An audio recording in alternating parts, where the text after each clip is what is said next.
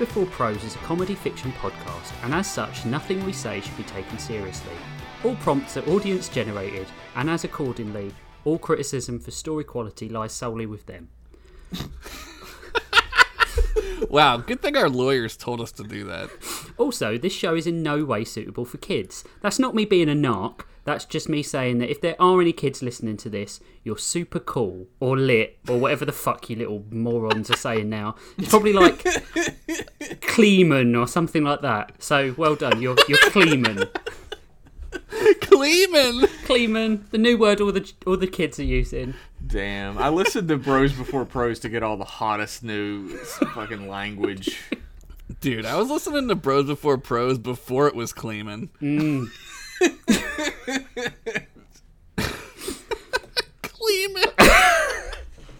What the fuck is that? I just made it up. All right. Oh, no, definitely legit what they're saying. Welcome to Bros Before that's... Pros Pod, the comedy fiction show with 2 prompts, 3 stories and infinite laughs. I'm one of your hosts, Rich Masters, and with me as always are Josh Henderson. Yo. And Jeff Pennington. Greetings. I imagined you doing a little bow. Of course. With a hand flourish. As Sweeping everyone a cloak. knows, I'm the British one on the podcast. Oh shit, it's spreading! I mean, I have a fucking cup of tea right next to me, so don't Alright, even... Of course you do. alright. I've got a cup of If tea you don't have a cup of tea, you get kicked out. and a glass of water, just in case. Oh my god. I know, just Look. in case I need to reheat it for my next tea. God damn it, Rich. How many countries have you colonized today, alright? Let's put it on the table. I couldn't possibly Kleeman. Guys, that's not Kleeman. Come on. We're being very, duxant. You know what this reminds me of? You ever take those tests? Maybe not in England, but Jeff, do you ever take those tests where like you have to memorize a bunch of nonsense words? Oh that yeah, are good is to synonyms? bad as Kleeman is to Yeah, duxant. yeah. It's that shit, dude. And then you read a story and it's like Susie was Kleeman all over the Duxon. It's like a fucking. Well, wait a tick. I think we know what's going to happen in Josh's story this week. Oh yeah. This episode's prompts were Bards and Prophecies. Oh shit. Premonitions, you dumb Was it dumb. Premonitions? Yeah. I thought it was Prophecies. All right, well, it was one of those two. They mean the same thing. Well, I wrote a prophecy story, so fuck all you. Shit. I've got a premonition. These stories gonna be long. Oh my Yeah. God. They That's are, a right? hypothesis, because you got data already to back it up. Oh, I thought you meant This like nuts. the cat. Does Data tell Rich how long the stories are? Yeah, definitely. Who goes Guys. first? Guys? It's Henderson this week. Oh shit. So get reading, monkey. I'll take my clothes Wait, off. slower. Oh, you knew what this was. All right. My story this week, because I totally got the prompt right, is called The Prophecy, Not the Movie, starring Christopher Walken. Yep. Cool. Daranos was no stranger to amazing artists. There was Winfield Crackers, Daranos' premier squeeze box man. That man squeezed a good box. He also played a mean accordion. Damn, son, where'd you find this? Then there was Rusty Charlene. She used the blood of her enemies to paint the most beautiful landscapes, all red. And I guess green, because some weirdos have green blood in this wacky-ass place. Green blood, green butt, I always say. I knew it. You knew it. Her vistas were so realistic, it said that the king of the region of Dilb Oh, man. My Great uncle name. lives there. said that the king of the region of Dilb once walked into one Looney Tunes style and actually went through the painting. When his royal guards tried to follow, they hit the wall behind the painting, and then a harpsichord fell on their heads. That was a closed casket affair, and the harpsichord was severely out of tune for weeks. Fucking Dilbians. Dude, Dilbians? Whoa. Totally uncleaning. Whoa. Let's not get duxant about the Dilbians. I'm duxing as fuck today. But of course, not all artisans were, shall we say, talented, or good, or brushed their teeth, or knew what soap was, or didn't cause everyone to vomit in their mouths slightly at the sight, sound, smell, and or psychic whiff of their talentless, hack-ass, no-skill, waste-of-time lives. But I'm paraphrasing, of course. Vlog Bogson was just that type of artisan. As a young orc, all he wanted to do was change his mind about what he wanted to do.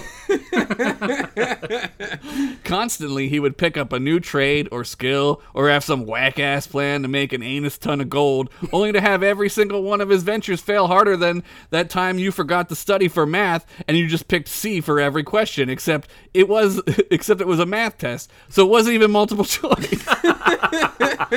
I mean, English you could bullshit your way through at least to get a D+. Math don't give a fuck about your weekend plans though. You will fail that shit and get grounded. Math is a narc. God, so true. Fuck you, math. Fuck math.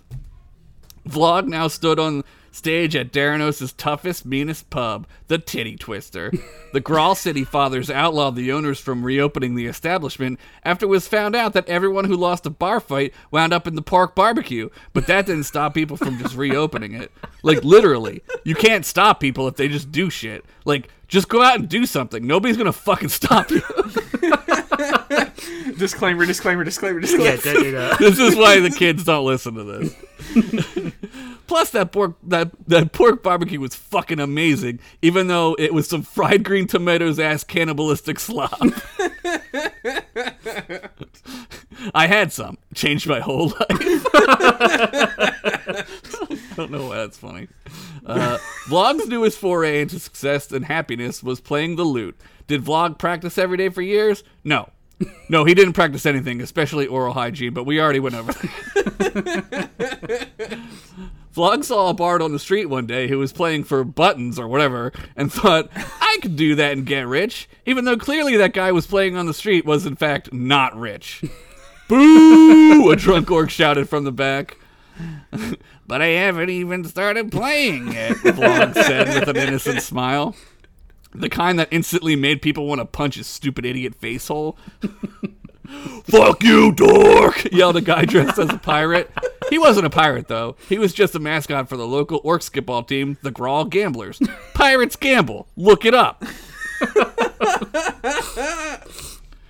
I think they do. All right, this is my first gig, so let's kick it off with a hit. Vlog said, ignoring the tough crowd. This one's called I'm Just a Booty Boy, parentheses, shake your booties, boys. Oh shit, I love Vlog now. Vlog began to strum the strings of the lute in the most god-awful way. The lute was out of tune, the neck was warped, and the strings sounded like they were made out of the leftover sink pubes of a snow yeti who just manscaped for the first time since the first age, thinking he was going to score on his date later. He did not. But that wasn't the worst of it. Vlog then began to sing his 100% all-original lyrics. Then it would have like a what do you call it? Like a Hobbit-style song refrain here. I'm just a booty boy, so shake your booties, boys. I'm a little stinker, y'all, so shake your wooties, y'all. What? Now I have a parenthesis, what do you call it? Asterisk. I have a footnote here. Wooties in this instance does not mean what it does in our world, and Daranos Woody denotes a fat-butted witch. This shit is like the Silmarillion, bitch. We got fucking footnotes up in here. Try to keep up, baby, baby. The song continued. Why don't you come over and show me how you freak? 'Cause I drink unclean water from the creek. This went on for an agonizing 5.5 minutes. Like, this motherfucker thought he was Freddie Mercury writing a hit that could be over 5 minutes. And yes, that Freddie Mercury. He exists in Theranos because that guy's a fucking legend, and we were all lucky to have shared the same universe with him. Fuck yeah. Amen. As Vlog strummed his last dissonant chord, the crowd fell eerily silent. Holy shit, you fucking suck, dork! Yelled the pirate guy, finally breaking the silence. The entire pub started going insane with riot-level rage. Your daddy should have pissed in your mother's birth hole and faked the jizz because I'm sure he hated every second of banging her. How could he not? Only an unholy union of loveless monsters could produce a fuck turd as pathetic as you fucking dork! Jesus fucking Christ. A fuck Yelled a turd. really old orc. Dad? Vlog said, surprised. Not anymore, Vlog's dad replied, then left and never came back, just like my dad did. Except I have social skills and people like me.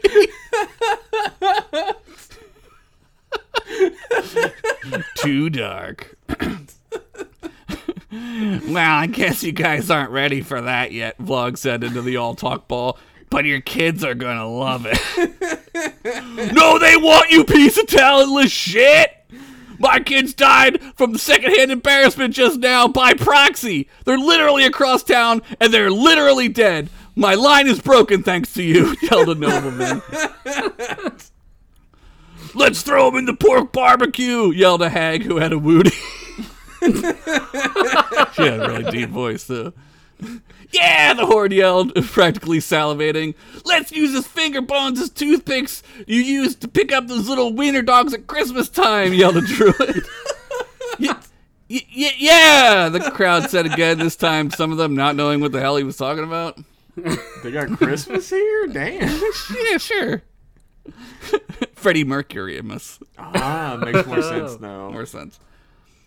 I kind of liked it, the blob. As the crowd approached the stage, a Blobbit's voice cut through the crowd. I kind of liked it, the Blobbit admitted stupidly. The roaring crowd fell silent, instantly silent again. All of them slowly turned to see the Blobbit tapping his foot and singing the awful tune everyone had just orally endured. Get him! Yelled the pirate as the crowd converged. Looks like pork barbecue's back on the menu, boys! I'll put that joke in every story. I don't give a fuck. I'm fine with it. Yeah. I'll allow it. I'll allow it. Vlog took this chance to curtsy for the crowd, even though nobody was looking or cared, and made his way out of the pub. As he turned down an alley, he could see a gruff-looking human man leaning against a wall, smoking a pipe and wearing a flat-brimmed hat. His face covered in the dark shadows of Grawl, so dark they looked wet. I know I certainly. I forgot I wrote that. You, the lad who just played the titty twister, said the man with his head still tilted down. Oh, yes, that was me, Vlog said. You wish for an autograph? Oh, boy, my first fan. You want an all-see photo, too? Vlog struggled to get his eyeball out of his pantaloons. Shit, son, hell no, said the stranger. You were truly terrible in there tonight. Sounded like a dog in heat locked in a room with nothing but cats. Thanks, Vlog said stupidly. Oh, wait, that's bad, isn't it? Yes, son, it really is, the stranger said, taking a long puff from his pipe and blowing out a smoke puff of a dude wailing on an electric lute, and it even made the sound of a guitar solo too somehow. Whoa, Vlog said, amazed. The name's Capo Steel Plucker. What's your name, kid? Vlog Blogson.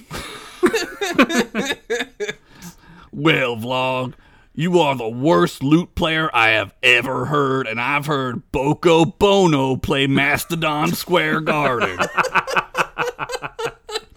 Not to mention your performance needs work, to say the very least. I should know. I was at Woodstock 99, so I've seen some awful, life-changing, tragic, and even criminal performances in my life. little taste of the real world there for you. Good thing the kids will get that one. That's a totally, what is the word? Kleeman? Kleeman. Sorry. I'm not Kleeman today. Totally Kleeman. Where are we at here? Can you help me? Vlog pleaded. Shit, no, son, you're a lost cause. I do believe your mother should have placed you up for adoption and begged the fates that DNA would never be rediscovered so that you could find her later in life so that she'd have to pretend like giving you up was the worst mistake of her life, even though her life was not only better without you, she actually had a pretty good life. I'm pretty sure in every instance in the multiverse she kept you, in every instance of the multiverse that she kept you, she wishes for the sweet release of death. Not for her, but for you. You suck, kid. Yo, I'd like to take a couple steps back to DNA being rediscovered.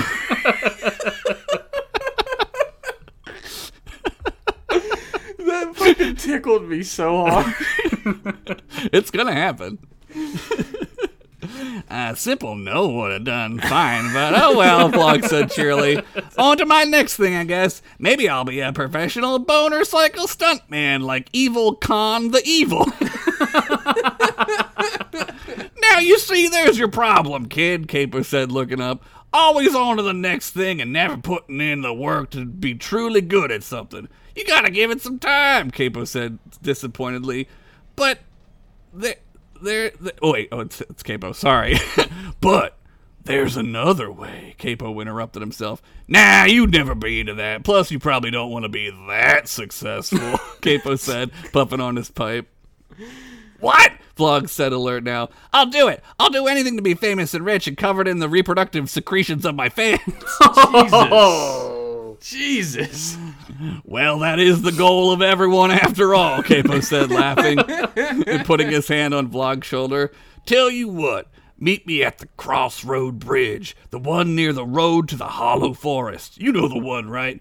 No clue, Vlog said, stupidly looking at the apps on his eyeball. I'll scroll you the location. The important thing is you meet me there 1 month from now during the eclipse of the 2 moons, Capo said. 1 month, remember. 1 week, got it, Vlog said, paying no attention whatsoever. Kid, 1 month. Yep, got it, gallon of milk. Kid, you are fucking pissing me the fuck off, Capo said, clenching his fist. Yeah, got it, piss in the duck loft, got it.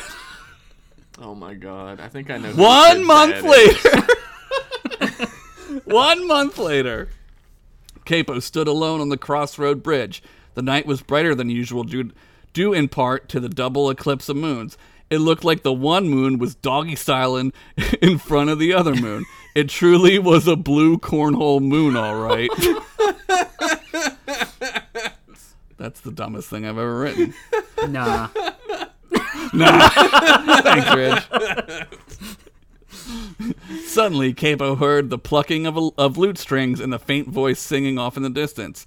Singing being the only word I can use to describe the combination of honking and spit noises Vlog called singing.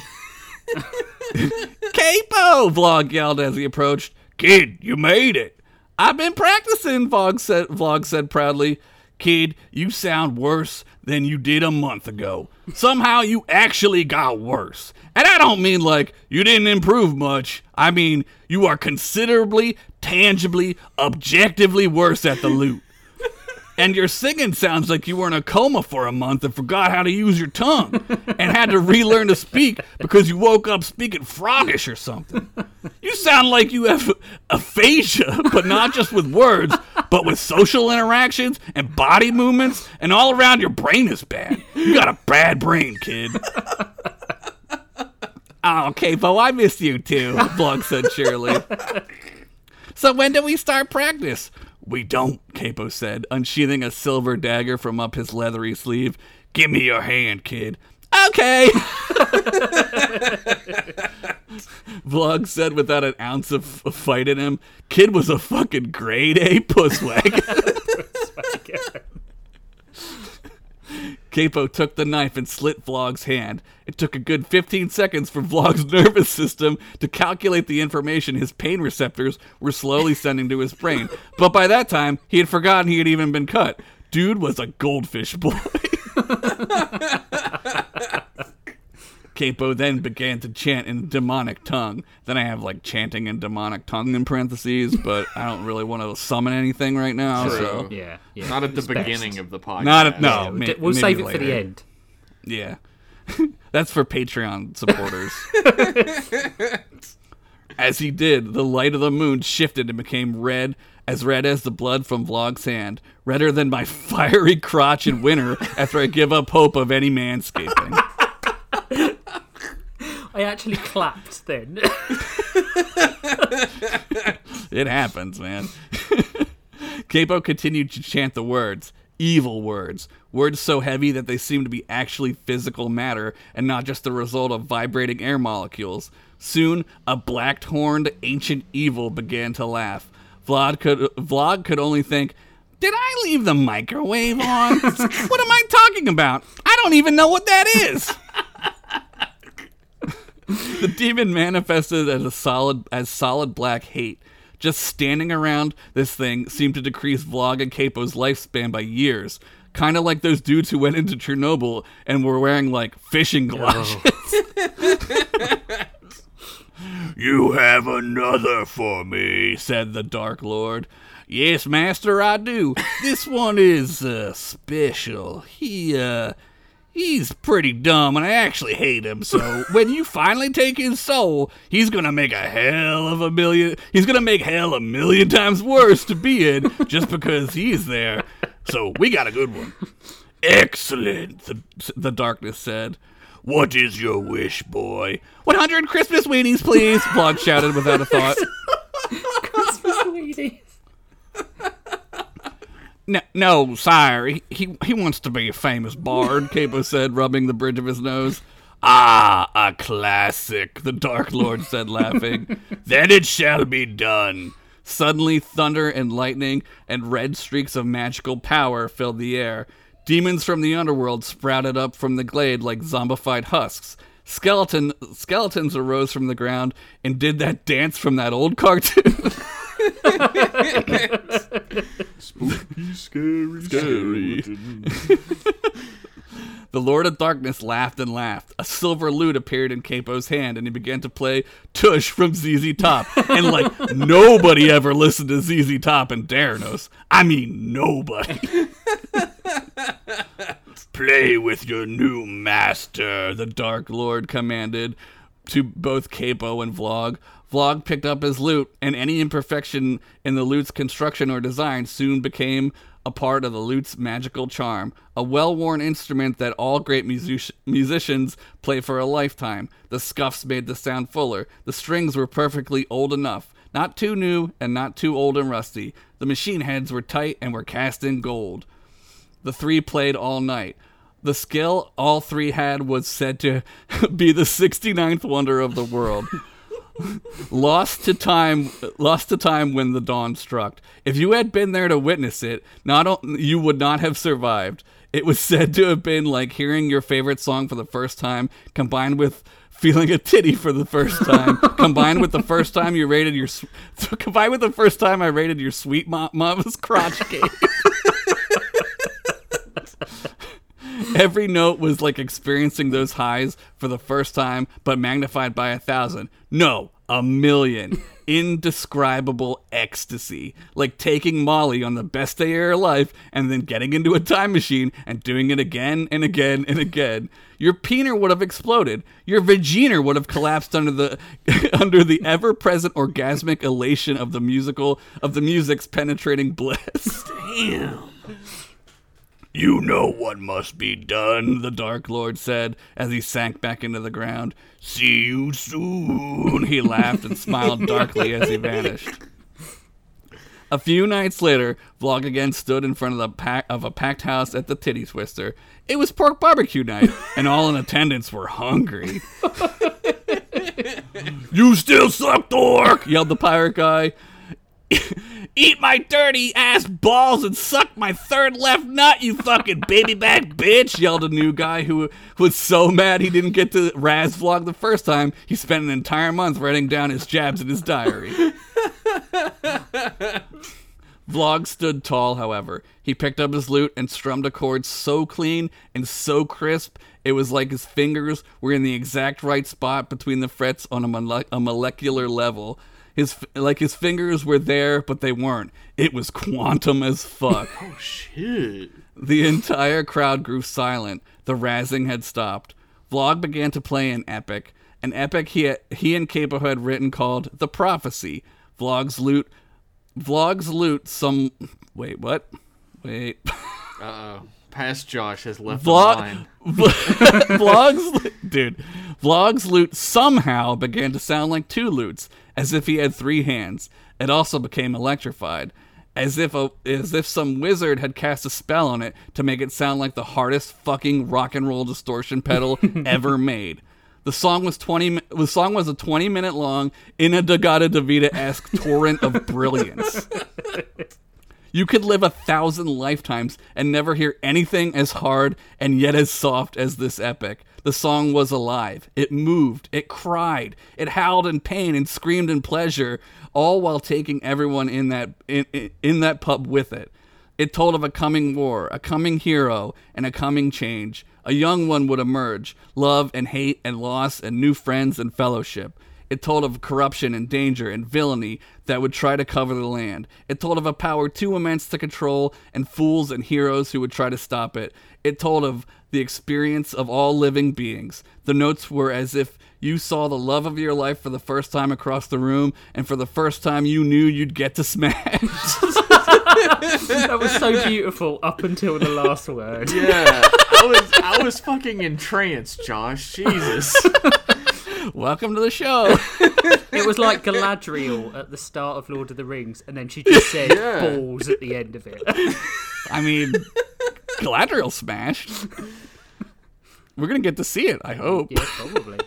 Fingers crossed. It told of the fear in the darkest parts of our minds and the sounds that keep us up at night. The fear you feel when you know you're seeing something terrible, and the excitement you feel when you see something miraculous. Sometimes, without even saying a word, the music told all this clear as a bell, clear as a summer's day. It told all of this and more. I try to relay the words to you, but the beauty of it would only cause Jeff and Rich and all of you dear listeners to come pants so fast you'd think you were in prison for a decade. Then I'd probably be fired. Jesus. Well, too late for that one. After I've had the to change song, pants 4 times, Josh. I don't even know. you're quick as fuck, dude. Damn. After the song was done, the pub wept. The entire audience wept. Some all sea-balled their loved ones, thinking that somehow they must have died and they were now in heaven, or whatever passes for heaven for these beings. A goblin took out a dagger and slit his own throat, knowing full well this was it. It wasn't going to get any better than this. Damn. The rest of his life would be chasing this high, and no amount of long bottom leaf, or giggle dirt, or jingle jangle, or wolf heroin would ever be good enough. Whatever was ever going to be good enough.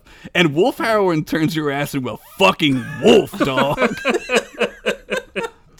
Fucking jingle jangle slipped in there. I caught that. Capo sat in the back and tipped his hat to Vlog. Then he stepped out of the alley. Vlog rushed after him. "Capo, wait!" he yelled. "You did good, kid, but I have to be moseying on now." "But what about the band? You, me, and the big black dude," Vlog whined. "Okay, first of all, don't call him that big black dude. It makes me kind of uncomfortable. Secondly, you did it, kid. You wrote the greatest tale ever told. Go be yourself and fuck anyone you want and do giggle dirt until your nose rots off. This is what you wanted." "Yeah, I guess," Vlog said. "Okay, bye-bye." And then he went home to record his album. Capo just laughed. As he turned around, a black shroud surrounded him. His face began to contort and change. His clothing changed into a robe. A staff grew from his loot case he was carrying. As the black smoke dissipated, there stood a wizard. "Hello there," Reese's the Wise said to apparently no one looking at the camera. "Reese's the Wise will return in Darados the next generation." Yeah! Fin, end. There it is. Holy That shit! was so good. Reese's, what do you do? I don't know. Do you know what you're really? I'm gonna do my usual real talk end of story thing here. Do you know what you're really good at? What's that? Dropping us straight in and making us completely entrenched in this world straight away. Like, you said 2 sentences, and I was like, I'm here. There's you're no really foreplay. great. You're really great at doing it. Oh, thank I you. agree with that, but like, I think Josh showcased a brand new ability in this episode, What's that? which was Taking my pants off? That's not new. True. You like created this like wondrous, genuinely like heartfelt, insane moment Yeah. through your words. And that was part 1 of the new skill that I don't know if we've seen from you before. This like genuine, incredible prose Wow. that like brought thank us you. into that moment. And then you dropped the fucking H bomb on us by having she lets you smash. At the end. Yeah, I think we're going to get a silent bit on the Oh yeah, the audio file. It's like a for bit. reverse Richter scale. Yeah. Yeah. I was enthralled. You had me on the edge of my seat. Yeah, it was great. Well, I learned from the 2 of the best. You guys shucks. are You got 2 amazing mirrors in your at place. that. or- You know that I can't see myself in a mirror. True. I love that every piece of equipment in the Daranos world is the all see something Yeah. or all something. It's like Apple, but it's the all C code.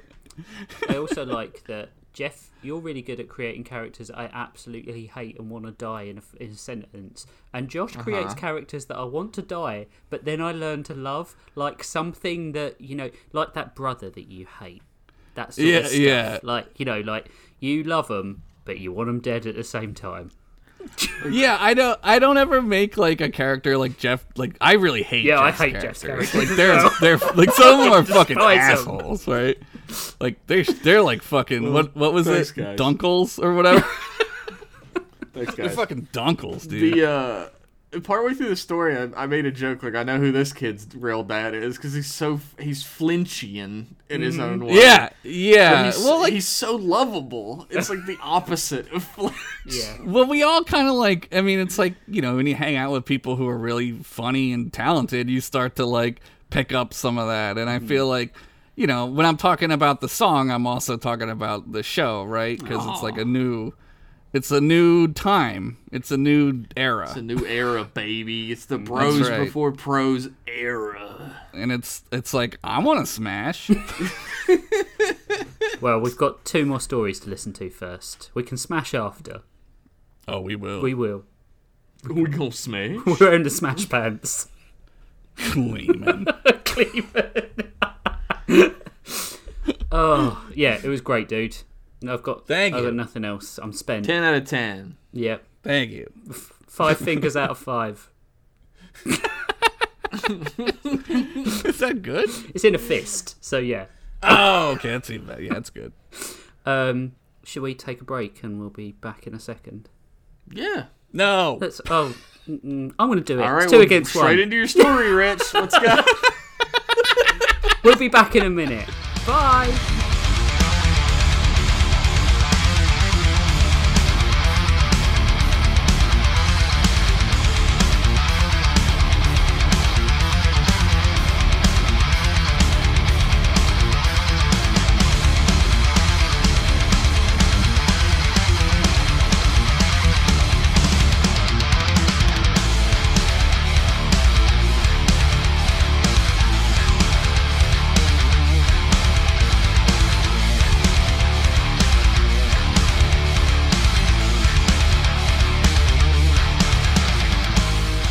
We're back. Yeah, I hope you enjoyed that break. That was probably like 5 seconds for you, but it was. I think we just talked for half an hour, didn't we? It's like 30 seconds usually, so Yeah. every second for them was a minute for us. Yeah, it's like Yeah, dog well- years. Welcome to recording with Jeff and Josh. Yeah. I guess we should do a show now. Yeah. I'm going next. Woohoo! My story is called this pretentious fucking arsehole. Burgundy and Neon is what my story That's is a called. great story name, you pretentious fuck. It was originally called She of Burgundy and Neon, and then I decided, no, that's a bit too pretentious. Wowee. I don't have the degree to listen to this story, I don't think. I warn you, this is a long one, and also there are very few jokes in it because I have not had a very funny week. So Better be good. Better be good. It will be good, I promise. Mookie! Mookie! A voice boomed down the cold black glass corridors, reverberating off each wall until the reproach felt tenfold. Hive help you if you are touching those braziers again. You can bandage your own damn burns this time. Mookie pulled their fingers from the flame and brushed them down their brown acolyte robes. Beautiful fire, Mookie thought. Why do they even have braziers in the enclave of the Mothman Prophecies? Especially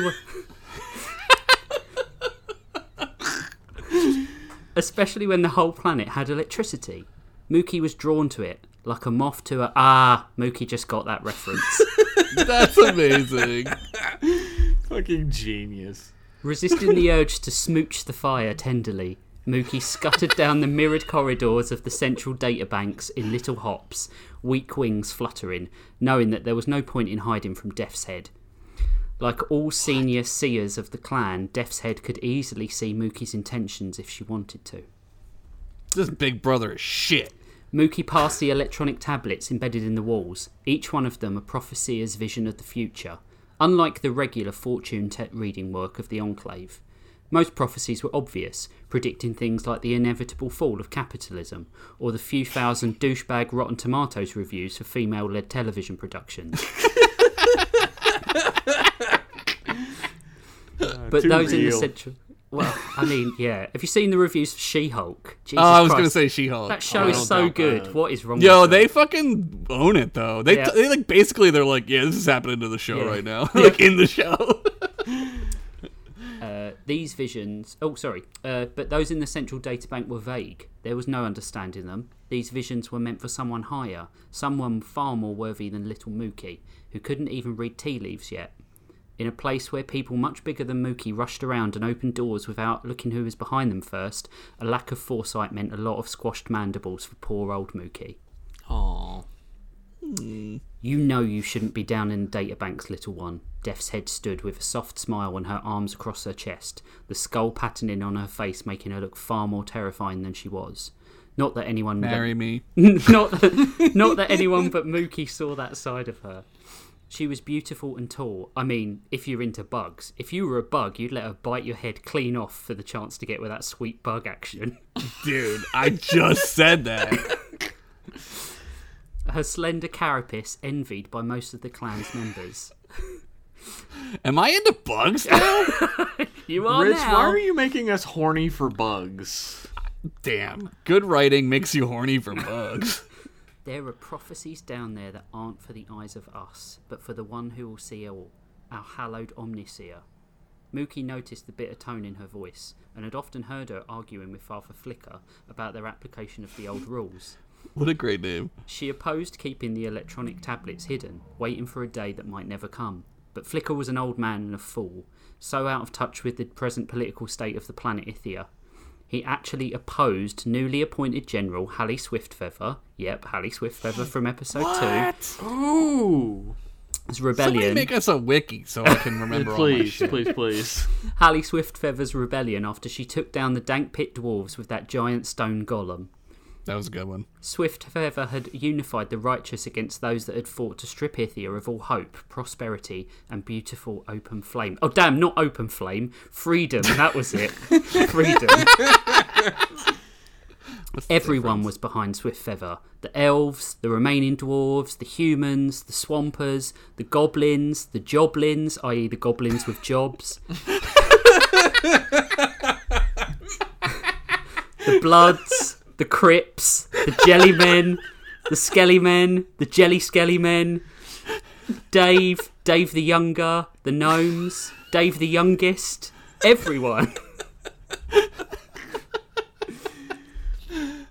But Flicker was one of those that couldn't understand why youngsters had it hard, because he had his own woodpile at the age of 18. Even though Ithian coin bought a lot more back then, there was no change in his mind. His own woodpile. I'm sorry, Death's Head, Mookie muttered, twitching their fluffy antenna. What did you want to see me about? The tall moth woman crouched down and put a leg to Mookie's shoulder. Ascension Day is here again, Mookie. A panic set on the youngster and their heart rate jumped rapidly. The Ascension Day involved moth acolytes cocooning and taking their final form. But Mookie hadn't even considered a final form yet, not comfortable choosing a species or a gender. They were currently more than happy with what they currently were. But what if this is my final form, DH? Why can't everyone just be content with what I am? Is it not enough? Looking away, as if she were deeply ashamed, Death's Head cleared her throat, then reached out with her long legs and pulled Mookie in to hug them tight. I'll lose the paperwork and defer the ascension another year, but only if you promise to stay out of the databanks, especially tonight. At Mookie's nod, Death's Head released the hug and pushed Mookie towards the entrance hall. Now go do your job, acolyte. There's not likely to be a patron this late in the evening, but we should keep the desk occupied nonetheless. Do some busy work, kid. Aw, Mookie. However, no sooner than her statement was finished, the front desk bell rung, and Mookie and Death's Head ran to see who was banging the bell at this late hour. One of the other acolyte hatchlings must have left the bulbs and the braziers on, because light flooded the entrance hall and rushed to meet them, becoming more intense as they got closer to the desk. As they entered the large, black, polished room, neither of them were prepared for what they would find there. A being of pure neon energy stood at the front desk, so bright that their edges could barely be made out. Whatever it was held a keytar and was noodling away on it while they slammed the bell on the desk in a sort of rhythmic way, much like a Red Hot Chili Peppers song. Was it about California? It definitely had to was. The keytar was long and slender, brilliantly white with rainbow keys, one side of the instrument sharpened to an axe-like edge. Damn. As Mookie blinked, their eyes adjusted, and the burgundy velvet of a court bard's uniform could be made out beneath the light. Mookie, Death's Head whispered, squinting and shielding her eyes against the neon yellow glare. Can you deal with this, please? I've got work to do. Before Mookie could protest, the slender seer had flown away quickly, back from whence they had come. Mookie was alone with the bard, who had since become beatboxing, but in a key never before heard, like a theremin and an accordion had got really drunk and really freaky. Yeah. Oh, Do I want a fucking accordion? Squeeze box, baby. Stepping forward, Mookie was drawn to the being and reached out unknowingly to touch them, before the bard suddenly darkened and became a more manageable golden hue. Ah, that's better. We're alone now, she said, putting her hand out. Something felt off with the larger one. I had to get rid of her. That's very rude. Mookie looked the being up and down. Death's Head is a friend, and you shouldn't disrespect her. After the bard noticed that Mookie hadn't taken her hand, she grabbed Mookie's front leg and forced a hearty handshake. Her name is Death's Head, and you think she's good? Interesting. Finally. Interesting. I'm Doots Bardley. Doots. Doot. Battle Bard, Rhyme Crimer, Cunning Linguist, Doctor of Tune Nostromy, and General Tunesmith to General Swiftfeather's court. Cunning linguist, I got it. Fucking toots. Death's Head is a species not Mookie side. Irritated by this rude person, they drew their leg back and stared. Tune Nostromy isn't a valid field of study. And that name is awfully on the nose, isn't it? I'm a bit of a mystery, don't you know? Came down in the big meteor storm of 86 and was found by the river. Must have hit my head or something, because when I was taken in by the guild, I didn't remember anything about my past, you get me? I had to pick my own name, so I chose the one they mocked me with. So now I'm rootin' tootin' Doots Bardley, she, her. Oh... I'll wear this name badge to remember it, because I must have hit my head or something. I don't remember anything about that. You get me? Oh, man. Doots spoke in one long sentence, a verbal diarrhea of facts about herself that Mookie did not want to be covered in. I heard... Is rootin' tootin' actually part of your name? No, I just think it sounds cool, Mookie, Doots admitted with no hint of shame. Mookie concerned themselves with tidying the various tarot decks, crystal balls and tea leaves, hoping this patron would soon get to the point. I'm looking for two... Wait a goddamn tick here, Rich Masters. Yeah. Mookie didn't introduce themselves. But shit. Death's Head said her name in front of her. Yeah. Don't worry, I checked because I was worried about that myself. Damn, this guy writes. This guy knows how to write words. I'm looking for two specific prophecies. Wait, I wrote them down. One that might teach me how to cast haste on myself so I can do my chores quicker. Nice. Mookie tiredly tried to explain that Doots' perception wouldn't be changed if she cast haste, so it'd take exactly the same amount of time to do the chores in her relative perspective. But Doots just steamrolled over the statement and continued. That is fucking genius. Amazing. You just do twice the chores. You wouldn't do them any faster in your perspective. Yeah, you'd still be normal. It's like Superman when he gets fast. Yeah. He's not fast. He's normal. I'm also looking for a prophecy that might reveal my place in the universe. Everyone just seems to think they know who I am, you know? But how is that possible when I don't even know? A deck of cards clattered to the floor as Mookie, who understood perfectly well what the girl was struggling with, was taken by surprise. Even for Mookie, who remembered their life and knew the person they were, the expectation levied at them was a pressure that made them feel like popping at times. I don't know if we can help you tonight. I'm only an acolyte. I can't read futures or pasts. Doots seemed undeterred and jumped onto the desk, playing the Eddie Van Halen eruption solo without breaking a sweat. Oh my god, yes. I don't believe you can't, Mookie. There's always talent there, just unearthed, like a seed that might grow into some powerful, stinky carrion plant. Gee, thanks, Mookie uttered. But I haven't ever seen that sort of prophecy you're looking for, even in the secret data banks.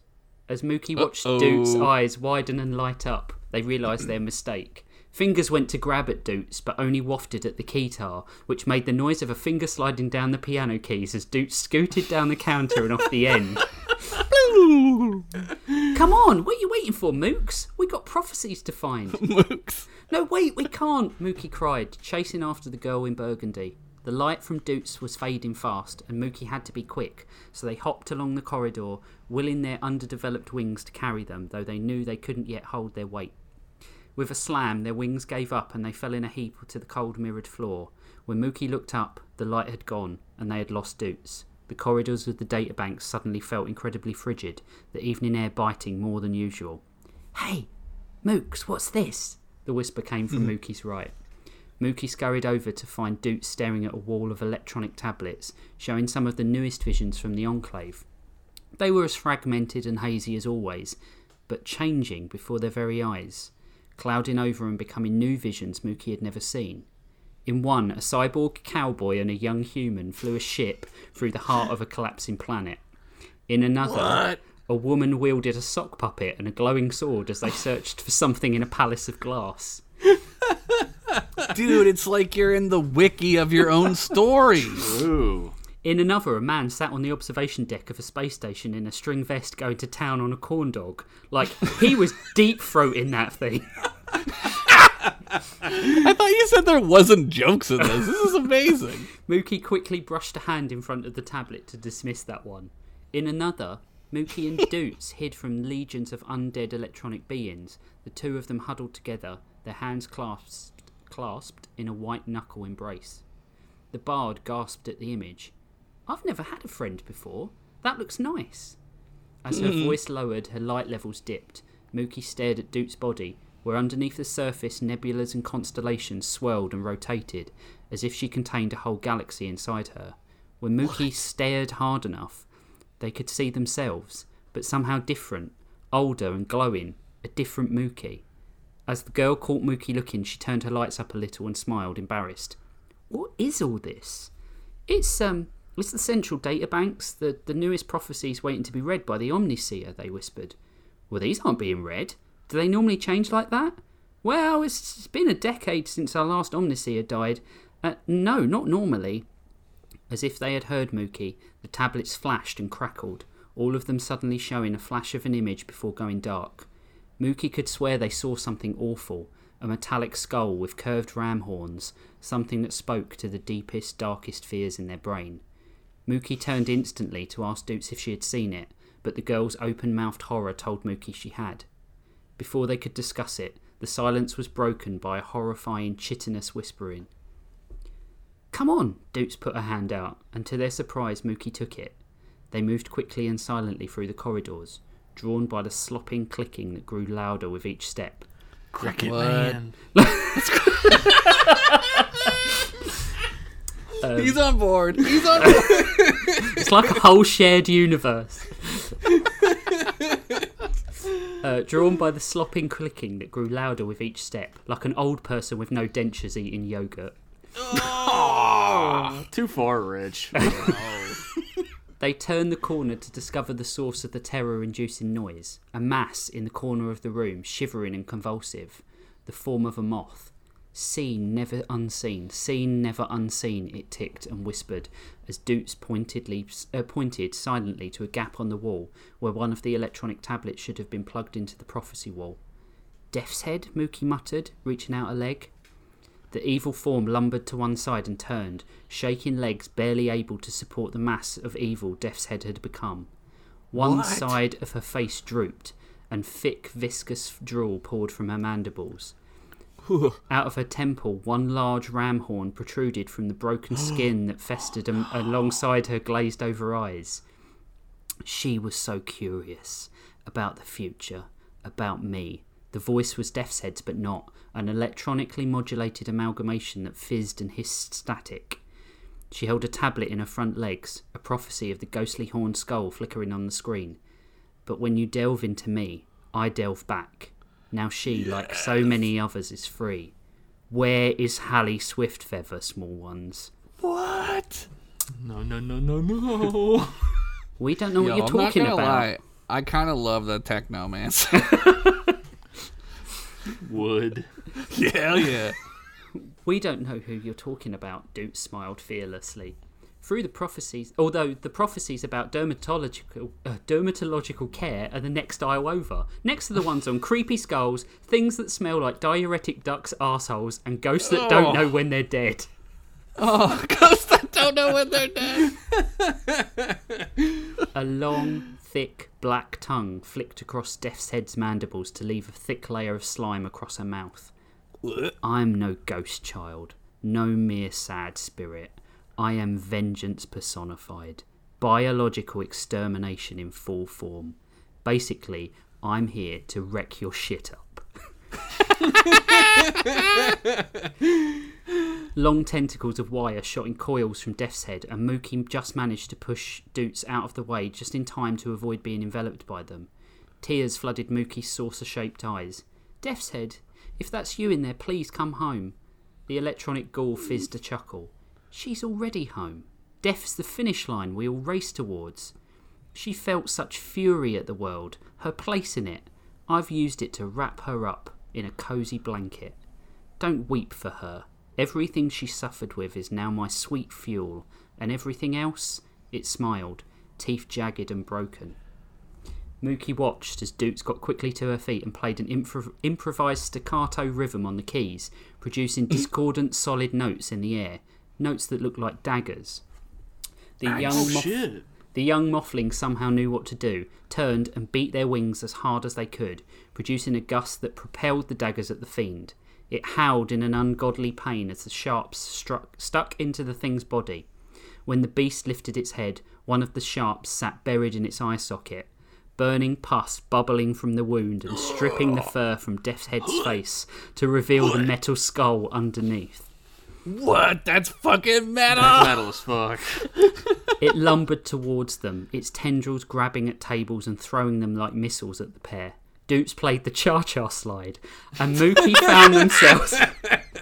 Mookie found themselves sliding to the left, sliding to the right and crisscrossing to avoid the projectiles that cracked against the far wall and brought part of the panelling down. That's what you do, right? 2 claps now, y'all. Fucking, there's no jokes in this one. But it's not as many Yeah. as normal. Mookie picked up bits of the fractured panelling and skimmed them back at the beast, several of them hitting it square in the face. Once they'd run out, Mookie's hand touched one of the prophecy tablets, and they were just about to chuck it when a tendril of black punctured Doots in the shoulder, knocking her keytar to the floor. Both Doots and the thing that was Death's Head froze, caught in some trance, eyes rolling back. "I know you," each said in unison, and as Mookie rushed towards them, the prophecy tablet in their hand glowed white, and suddenly Mookie was somewhere else. It was Ithia, but not. The cool mirrored floor of the databank lay beneath their feet, but the walls and roof were utterly destroyed, the room entirely exposed to the elements. The sky was a swirl. Daniel's there? The sky was a swirl of dark violet clouds, racked by winds that seemed to want to tear the flesh from you. Lightning flashed against the wasteland ground, which was lined with dead Mothmen, dwarves, elves, every race known. The roaring of one of the elven space chariots sounded overhead and surged towards the horizon. It rocketed away from the planet to join a fleet of others, an evacuation fleet, leaving 2 figures on the horizon. One, a tall cloaked figure with ram horns and metallic skull, and General Swiftfeather, on her knees in front, bleeding out from a gut wound. Mookie tried to call out to run to the general, but all they could do was watch as the fiend ripped their leader's head off as the world around them faded into nothing. Holy shit. What? With a blink, Mookie was back, and the world they had been a part of for a fraction of a second danced in front of them on the tablet in fragments. A prophecy. Not only one that Mookie themselves had conjured up, but one they could read and experience. Something only an omniseer could do. Finding their courage, Mookie picked up the keytar and held it above their head in one stride and brought the sharp axe edge down through the tendrils. The evil that inhabited Death's Head that Mookie had seen in the prophecy howled in pain, and Doots fell to the floor, regaining control of her body. A nexus and an omniseer together, the beast spoke in static. "I will have you both for my own." Doots stood as confident as Nexus as Mookie had ever seen. I mean, maybe, because they didn't really know what a Nexus was. "You can have this, Technomancer." With that, Doots played a chord and threw the keytar in front of the Technomancer. The note continued, growing in reverb and loudness until it invaded all thought and action. The moth Technomancer rearing in agony to reveal her middle leg still clutching the tablet close to her thorax. Doots pulled Mookie close to drown out the noise, as the sound became a high pitch that seemed to shake the very bones of them. The room went white hot, and then quickly returned to normal. Dizzy, Mookie stood, only to see the flesh almost completely stripped from Death's Head to reveal the being from the prophecy clearly, a terrifying visage of chrome and hate. The smell emanating from the husk was stomach-churning, like raw sewage and rot. They turned to Doots with a raised eyebrow. "I played brown noise," Doots smirked. "First note I ever learned to play. Always went down really well at Bard Camp." Bard Camp. A sick robotic chuckling came from the corner. "You children. You believe me a villain, like some pantomime black hat. Humanoid life is fleeting, inconsequential, a blink in the long, hard stare of the universe, as unimportant as a raindrop is to the ocean." "You'd rather we die?" Mookie demanded, trying not to think of the death of their beloved mentor and failing. They felt Doots' fingers link with theirs. It was nice to have a friend. Oh. "Die?" The Technomancer seemed taken aback. "I only want Hallie Swiftfeather dead for her crimes. The rest of you I mean to make immortal. Preserved, catalogued, always relevant, always current, connected, never alone, no lies, no deception, everyone knowing the intention of the other, only love between them, only This Technomancer conformity." is saying some things. "But what if we don't want to conform?" Mookie raged, tired of this argument again, this justification of her entire existence. "What if we're happy as we are?" "Nonsense. Your lives are changing and subject to alteration as we speak. You are an omniseer. The future is yours to read and influence, and she is a nexus, a perfect point in space and time, a key to every reality, a door to every fabric of existence. By joining, we will shape the course of every history, every future, every life, and we will know all, be all. The technomancer lifted a tendril, an offer for them to take it, and Mookie felt Doots falter. Doots turned to Mookie, eyes wet. He knows who I was, Mookie, where I came from. Mookie squeezed Doots' hand as tight as they could, as if to hold her to the spot. I know who you are, and we've seen who you will be. The other stuff isn't important. Shaking them off and slipping her fingers from Mookie, Doots took a few steps towards the technomancer. She reached out a hand, but gave Mookie a knowing look. As the fiend stood to take Doots' hand, she shifted and swung the axe in a high arc and brought it down on the creature's face. In return, the beast threw its tentacles at Doots, sending her across the room and convulsing in rage, revealing the prophecy tablet once again. Moots grabbed a shard of panelling and flapped their wings to the point of breaking, crossing the room in a fraction of a second and smashing the tablet to bits with the edge of the fragment. Yeah! The wraith doubled over as if run through, staying deathly still for 2 seconds before being slowly sucked back into the tablet. The thick tendrils writhed and grabbed for anything to anchor them as the technomancer was sloughing away from the rotting frame of Death's Head and into the pieces of broken technology. You will regret spurning my offer, it fizzed. You will look over your shoulder every day until the one I am there behind you. Each time you wake in the night, you will wonder if it is my breath on your neck or just a cold breeze. And when you finally realise I am there, it will already be too late. Yeah, you get used to it. As he melted into the piece of tablet, the light went out in the room, and Mookie realised Doots was dull and dark. They ran over to rouse her, and as the light flickered back on, she blinked her eyes open. Thank thee, Omni. Mookie stopped short of thanking themselves, not used to their current status. What the hell is going on here? They both turned to find the small green lunar moth form of Father Flicker standing in the open alcove. He was hunched, with the general disapproving stare of the elderly once they've realised their time has passed. Fuck you, boomers. He was flanked by 3 of the other senior seers, Brindle, Flitch and Svelda. Take the Nexus to the infirmary and prepare Death's Head body for disposal, Flicker ordered, his eyes not moving from Mookie as the seers rushed to pick Doots up. And you, come with me, Acolyte. But Father, enough! Follow me. Mookie picked up the keytar and followed in silence, climbing the corner staircase to Flicker's office. He unbolted the door, rushed Mookie inside, and bolted it behind him. Acolyte, Father, it wasn't Death's Head anymore. It was something called the Technomancer, they blurted out, unable to hold it and begging for his understanding.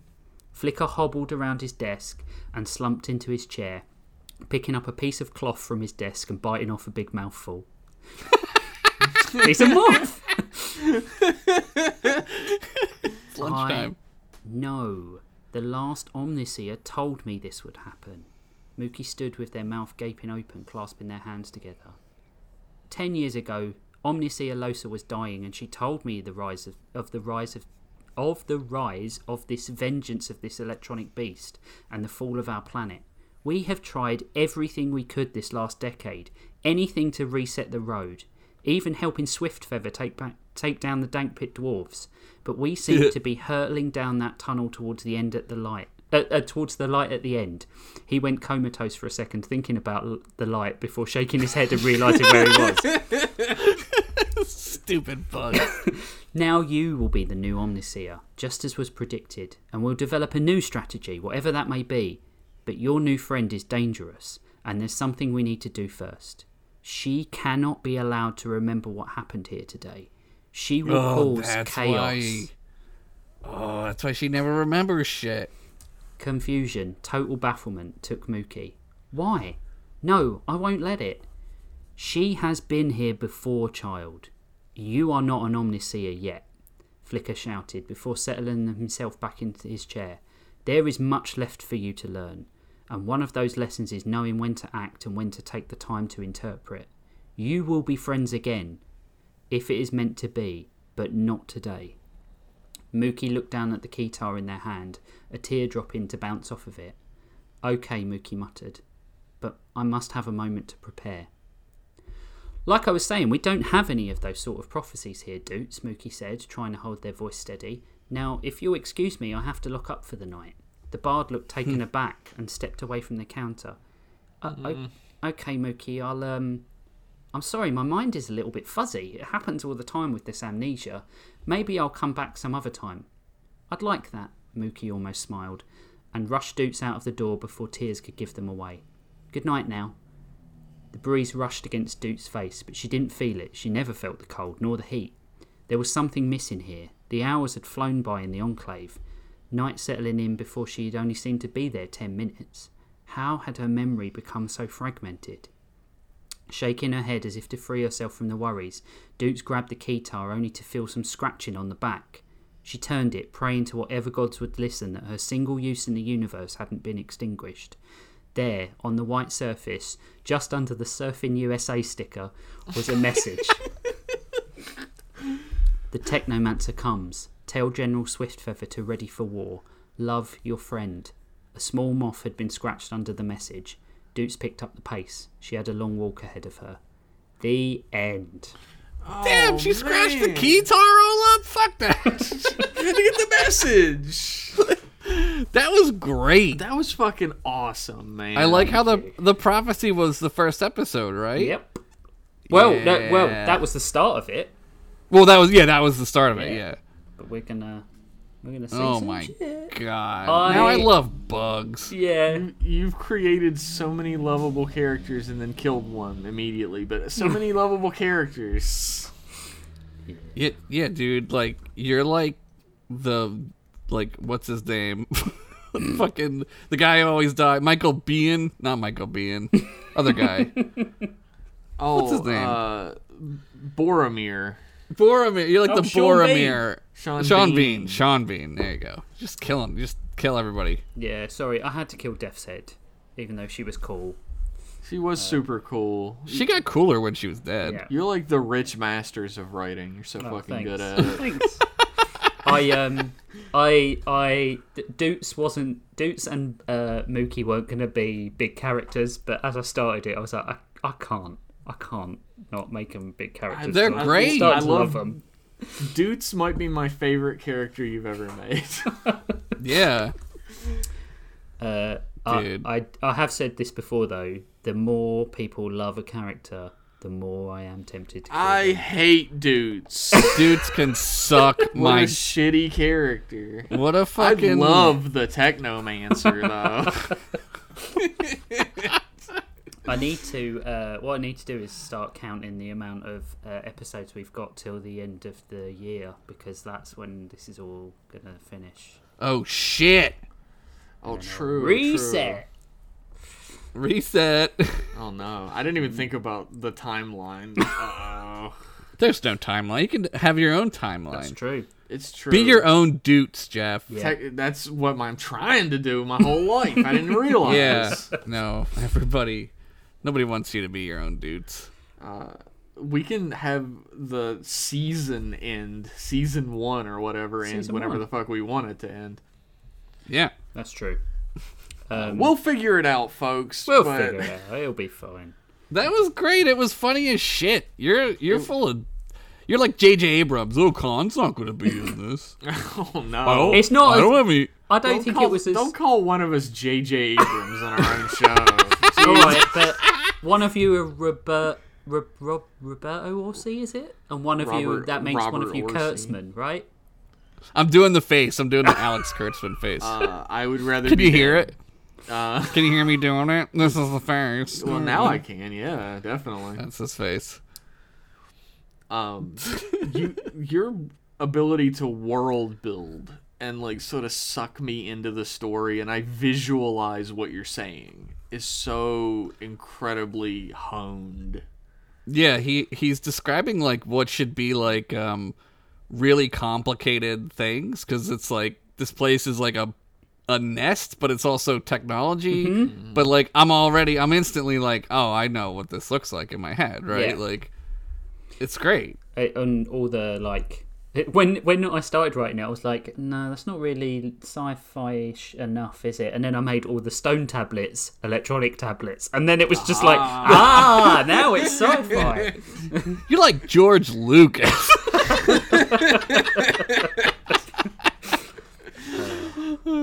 Fucking incredible story, Rich. Yeah. 10 out of 10. Thank you. I Lovable as fuck. I want a fucking Doots and Mookie stuffed animals. I would love a Mookie stuffed animal. That would be Can we do that? adorable. I'd like a Mothman Prophecies t-shirt.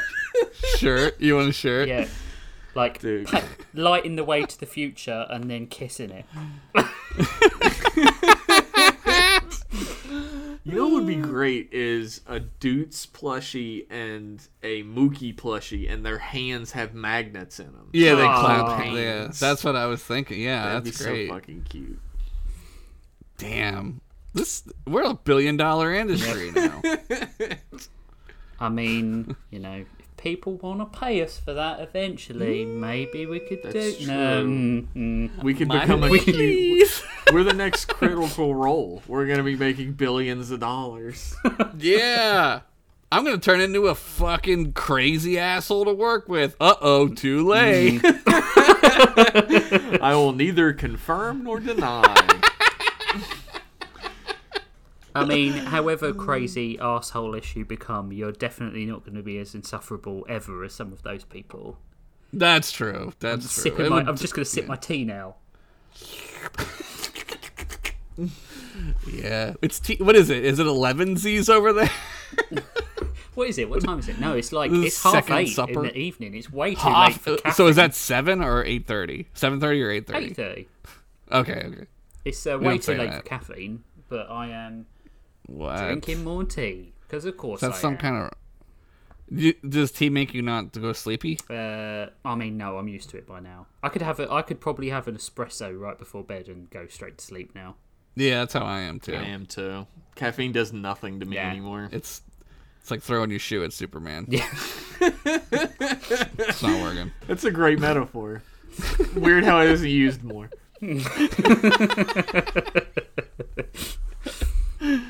Right. We have one story left, so we're going to take a break. Fuck. And then we're going to get real quiet. Can I come 3 times in a row? Yeah, I mean, you usually do. So, wait a minute, are you coming at your own story? Oh, yeah. Okay, good. Oh, yeah. Yeah, good. I'm just checking. yeah. Checking for a friend. We'll be back in a bit.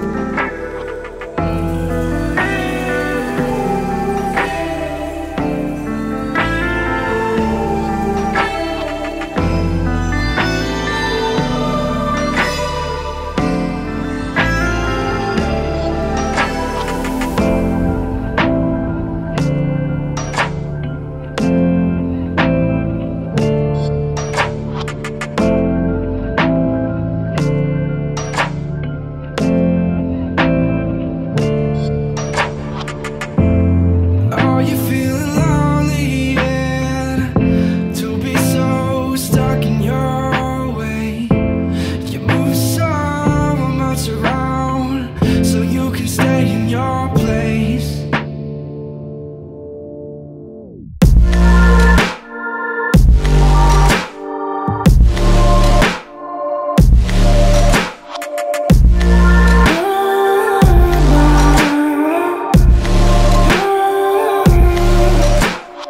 We're back. Totally not an hour later. We weren't always talking tell about them. we weren't talking about the babysitter for 1 hour. Yeah. Technically, that's true. We were talking about Star Wars for 1 hour. And then the babysitter. Yeah. If you want to ever hear that, well, I'm afraid you can't, because we're not going to go back in time. So We don't No. record that Missed out. shit. But you know, never know. That might develop into a little sidecast that only patrons can listen to. Yeah. Jeff and Josh and Rich talk over movies. Asterisk, asterisk, asterisk next to that. We'll see. That's the footnote. We'll see. Yeah, We'll see. That's always the footnote to Bros Before Pros. We'll see. So, we've got Bards, and we've had 2 stories of Bards and Prophecies. Now we're going to get a story of Bards and Premonitions. Yeah.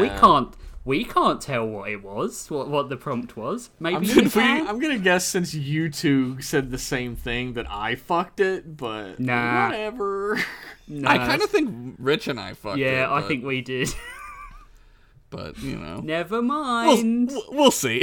Prophecies, premonitions, they're sort of the same thing. Absolutely. Take it away, Synonymous. Jeff. I'm changing the title of my story right now. Fuck, dude. Prophecy boy.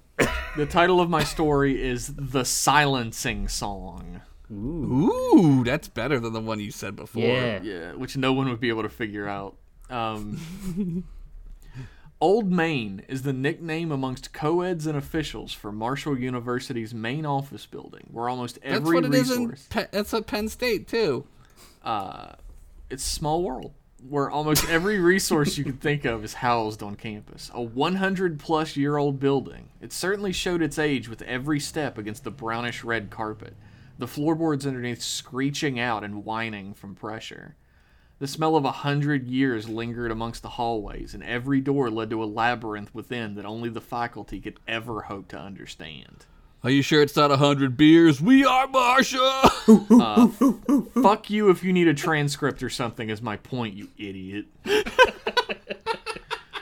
Pavlov Flinch had been wandering here from office to office since around 6 a.m. Who the fuck let him in? He'd slept on a bench outside of the liberal arts building Smith Hall overnight since he'd ingeniously left the Cabell County Public Library at like 7:30 last night to come seek answers here. It wasn't the first bench he'd pissed on and wouldn't be the last. I mean slept. I'm sure there is some sort of restraining order or something that should be preventing him from being around an educational institution, but never mind. Let's not look into it.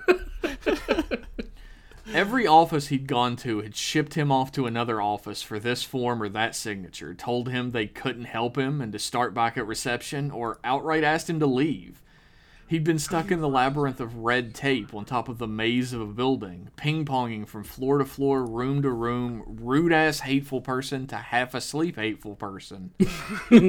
That's college. That is, until finally they figured out he wasn't actually a student at Marshall, so they just told him where to go. He was there in minutes. What? The records room and alumni directory were in the basement of the building, which had an oppressive atmosphere that most colleges would kill to hang over their students, but that would usually have to wait until the first loan repayment letters were sent out. Flinch had waited for anyone to even show up to the room for about 20 minutes, but thankfully he had brought the Game Boy Advance he'd stolen from some sleeping kid on the bus last year. Oh, What? His Pokemon save is gone. that's going to The be little- worth hundreds of dollars. The little dipshit only had the Mario World remake, a pack of Mike and Ike's, and a school report card with it. That was Flinch's Be Honor Roll now, Billy, you fuck. Damn. What are you doing here? The old woman who slid behind the records desk said, with a massive cloud of cigarette smoke hissing out of her lungs. She couldn't be more than 5 feet tall hunched and wore those massive cat-eye frames with transitions lenses you never saw outside of industries that didn't deal with the dead. Her stare bore holes through him, but her lenses still hadn't transitioned back, and the pigpen-ass cloud around her obscured her a bit. Pigpen-ass cloud. Flinch glanced at the gigantic no smoking and burning hazard signs plastered all over the room, but didn't care, so fuck it. I'm here looking for someone, and I don't mean romantically, so put it back in your pants. Not in your wildest dreams, you little shit stain, she spat out, belching out the last 2 words like a 90s cool dude character in a sitcom. Nice. Or a drunk. Nice. What's the name? Current student or alumni? The name's Kayla Hunter. She would have been a student around 1999. She was a train maker or something. I wasn't really paying attention. Flinch was barely paying attention now, side-eyeing the still-open Game Boy Advance sitting in the seat next to him. He was on that level with the Triceratopses that shot fireballs. He loved those little guys. Fuck those guys. You came into the records room to look up info on a current faculty member? Did your ma swing you like a mace to keep predators out of your fucking cave or what? The records lady stared from behind her still darkened lenses. How long do these things take to transition? Jesus, it's in the name. What? Professor Kayla Hunter is the head of the engineering department, you fucking thick-skulled subhuman. Her office is in the Weisberg Engineering Building across 3rd Avenue. Now get out of my office before I rip your clothes off right now. Damn, he was right! She went from raging to seductive, waggling her grayed eyebrows at him. Ugh. Flinch clicked his teeth cockily and shot her finger guns as he scooped up his Nintendo handheld and headed towards the door.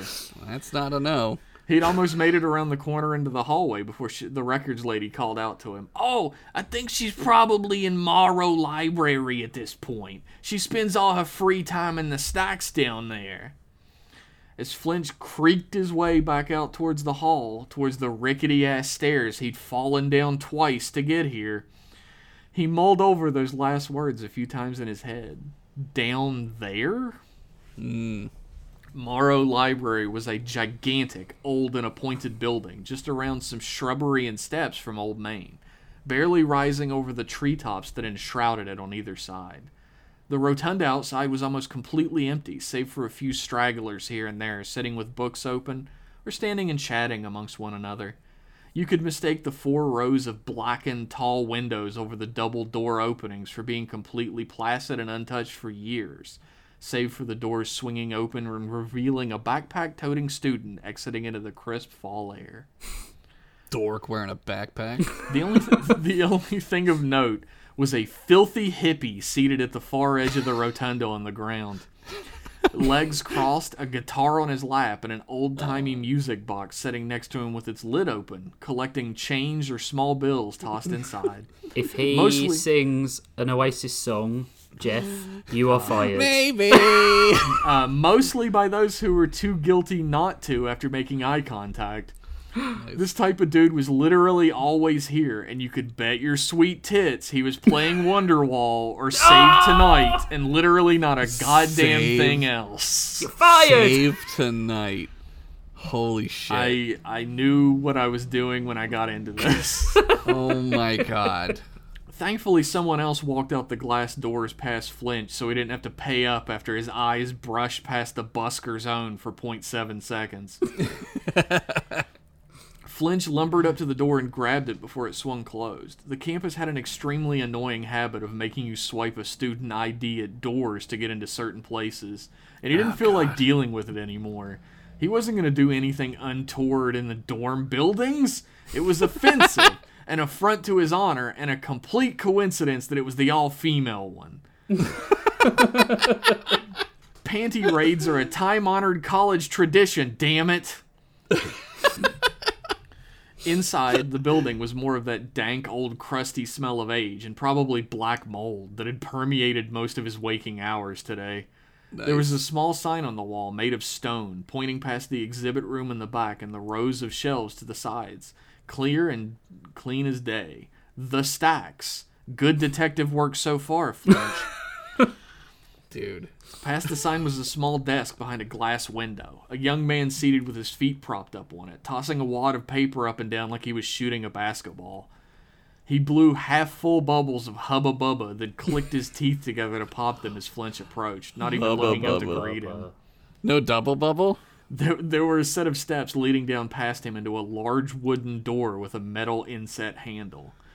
I need to, books and shit to learn. Let me in. Flinch vamped on the spot successfully. Oh god, Flinch. The kid looked down and finally took Flinch in, nearly doing a double take at this middle-aged balding man in a trench coat and a keyboard tie. I forgot about that. No offense, but you're old as fuck, dude. You don't look like you'd ever try and better your life. You sure you're a student here? No, I'm a detective. I'm here to talk to Professor Kayla Hunter about a case. Flinch fumbled about in his pockets to find his fake police ID badge, but the kid didn't even pause for a second after giving him another look up and down. That's a felony. The Huntington Police Department spent all their money on nightsticks and Waffle House again this month, huh? Go on in, officer, but I'm not letting another one of you pigs in here without your bacon wrappings again. You tell Police Chief Mikey to find that claim ticket for the White Way Laundry and get your uniforms back, or this is the last time. You got it? White Way Laundromat. Flinch reeled for a moment at the implications of that completely non-essential info dump, and then just nodded in agreement. The police chief had lost the claim ticket to the entire department's uniform laundry? Were the cops even stupider than he was now?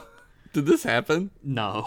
I totally would believe if it did. You could have said Anyway, yes. the kid pressed a buzzer on the wall behind the desk, and an extremely loud click echoed through the room, the heavy wooden door swinging open on command. Flinch nodded to the kid again, still a little stunned, and entered in. What greeted him at the bottom of the sloping stairs was a cold, damp air, and row after endless row of incredibly old metal shelving, stacked unceasingly and precariously with ancient books, records, and files. The walls were a stained white stucco that had never been finished over, and had tainted in the decades since its last application. But there was near no chance to ever get to those walls with all the shelves. Dim, tenuous light steadily hazed the room over from free-hanging metal lamps at the low ceilings, which anyone over 6 foot would be forced to hunch under, but Flinch was fine. Did that really happen? Listen on.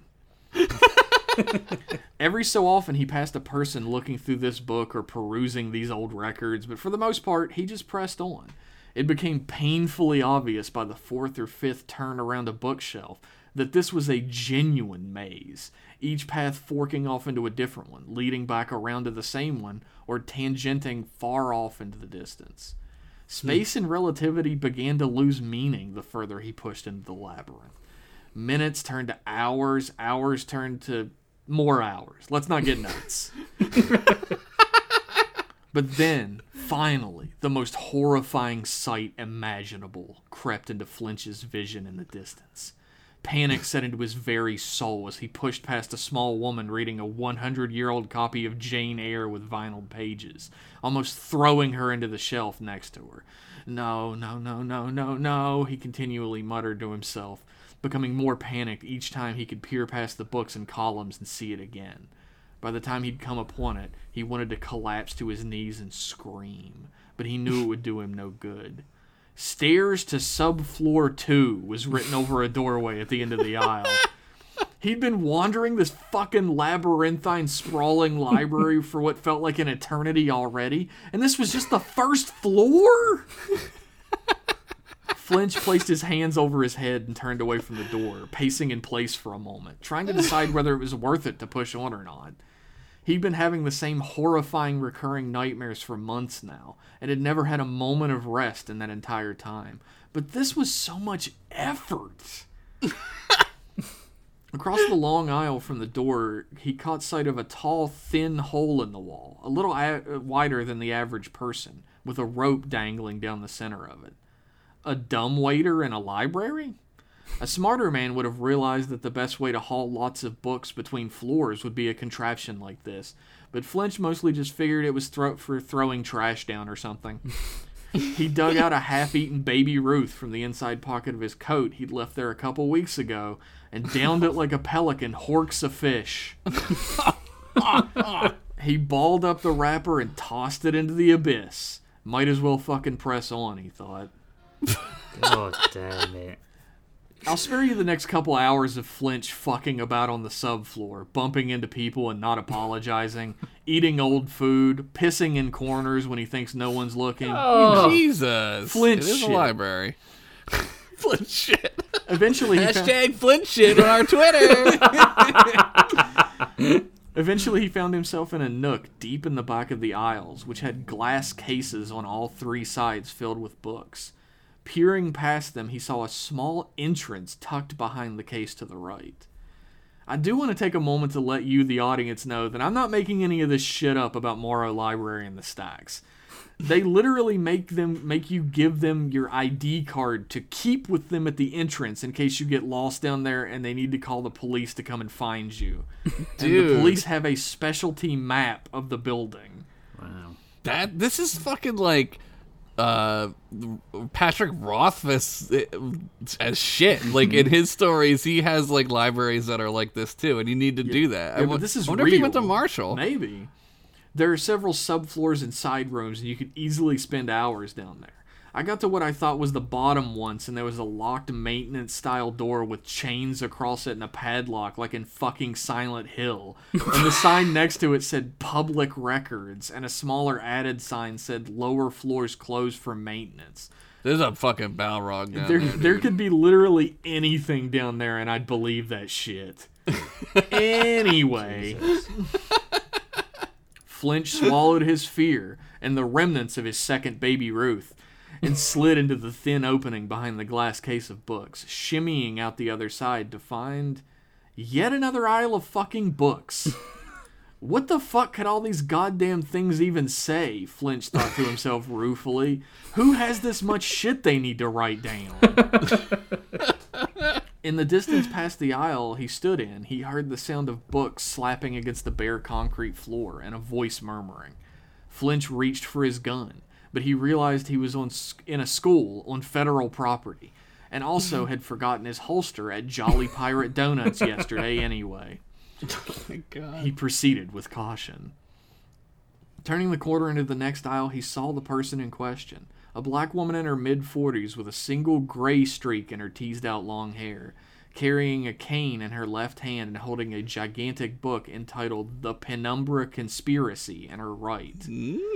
Not that he saw race or anything. He was colorblind to that. Or not. Whichever one was considered good these days. He wasn't going to keep up. Oh, Pavlov. You know, I have to admit though, Jeff, I was worried he was gonna see her when he was freaking out about the steps. I was like, please don't let him freak out because she's black. I will say here, Pavlov Flinch is not actively racist. Okay. Just accidentally. Accidentally, indeed. For her part, the woman peeked over the book to look at him for a moment, then went back to reading it. A full 10 seconds passed before she flung the book down to her side and gaped wide-eyed at Flinch, a look of recognition and disgust on her face, usually reserved for people who knew him well. You! She screamed in a husky, weathered voice, pointing at him with her cane. He'd gotten close enough at this point that he almost ran into it chest first, but stopped at the last second. He took a step back and stuttered out, me. Hello? My name is Pavlov Flinch, she said ruefully. I know who you are. You've been haunting my dreams along with everything else for years. I started to think you weren't ever going to show up. Damn, what? What the shit? Flinch took a step back, folding his coat together to hide himself like someone had peeped his little Flinch against his will. How in the fuck do you know who I am? My father doesn't even know who I am. He paused for a moment. Wait, dreams? Have you been having the red moon dreams too? She raised an eyebrow at this and set the large book she was holding down on the pile she'd made on the floor, a poof of dust raising into the air between them. Yeah, I've been having them since '99, when I last saw one in person. You're Kayla Hunter? Flinch reached into his coat pocket and pulled out a book, holding it out to Kayla. She took the book and turned it over, crinkling her nose in disgust and looking back at him with wild disbelief. Human sexuality and taboos? Look, you little scumbag. If I have to kill a man, this is probably the best place to do... Oh, shit. No. That one's for Big Papa, he said plainly. Snatching the book back and tucking it into his jacket. He is truly hateful. He retrieved a smaller leather journal and handed it to her instead. I mean this one. My old journal. You're the one who found it? She looked deeply disgusted and disappointed, a look Flinch was both used to both inside and outside the bedroom pretty equally. But then she became thoughtful for a moment. Well, I guess it makes sense why you've been sliming around my nightmares being a little creep. You're a little creep in real life. Sliming around my nightmares. It's a great line. Well, not officially or anything. Legally, you can't be considered, but Flinch's slow burn explanation for his accurate level of deviancy was interrupted. The lights began to flicker above them as footsteps echoed off the stucco walls and metallic shelves down a nearby aisle. Kayla Hunter leaned down to the floor and peered underneath the shelves, bottom level across the extensive floor. She could see tattered old sandals hitting the floor, but dragging along the concrete behind them was the end of a robe, wreathed in red and white. What? She shot back up and held her cane aloft like a weapon, backing further down the aisle. She held up a single finger to her lips to signal Flinch to shut up. Kayla grabbed him by the shoulder and led him around the next corner aisle, pressing his back against it and then hers. Both of them leaned around the books to peer from behind them into the aisle they'd left behind. Flinch instantly recognized the dirty hippie from outside, who walked around the end of the aisle and set his beat-up old guitar against the shelving unit closest. Tucked under his left arm was the old-timey music box he'd been seated to outside. The only thing different about him from then was the long red and white robe he wore loosely dangling around his body, its hood high and pointed and red, with some esoteric symbol burnished into the fabric over his forehead. Damn. He placed the music box at his feet and opened it gingerly, pressing down on the mechanism that spun the small red record within it. That's creepy. He lowered the player head onto it, and after a few small scratching tones, the cacophony began. Wailing, high, screeching tones filled the subterranean halls, held aloft by droning, deep, guttural bass that shook the shelves, books falling into the floor and smashing into bits from their own age and the force exerted. Kayla and Flinch covered their ears and gritted their teeth, trying not to scream from the pain of it, but neither could draw their eyes from the hooded figure before them. The hippie threw his head back, and though it looked like he was screaming with everything in him, either no sound came out of him at all, or it wasn't loud enough to pierce through the sound of the music box. He shook violently, his entire body racked with an inhuman jerking and lunging that caused him to smash into the shelves next to him and cause even more damage. His fingers gripped so tightly into fists that his fingernails drew blood from his skin, and once enough had spilt, he threw the rivulets into the air and screamed silently once more, his jaw elongating grotesquely. From within his throat, deep down in his gullet, they came. Cricket Man! Twisting, encircling, spewing some unknown fluid and dripping it from every inch, writhing in on themselves and turning. Tentacles. His human face was ripped apart as they burst from his head, swirling and rippling in a way no flesh could ever dream. The droning of the music box continued as what was once a human being now stood still, tentacles hanging limply from the hole in its head, its shoulders slumped forward. It bellowed as it spewed forth a small form from within the center of its now again swirling tentacled mass. The thing hit the floor with a grotesque splat.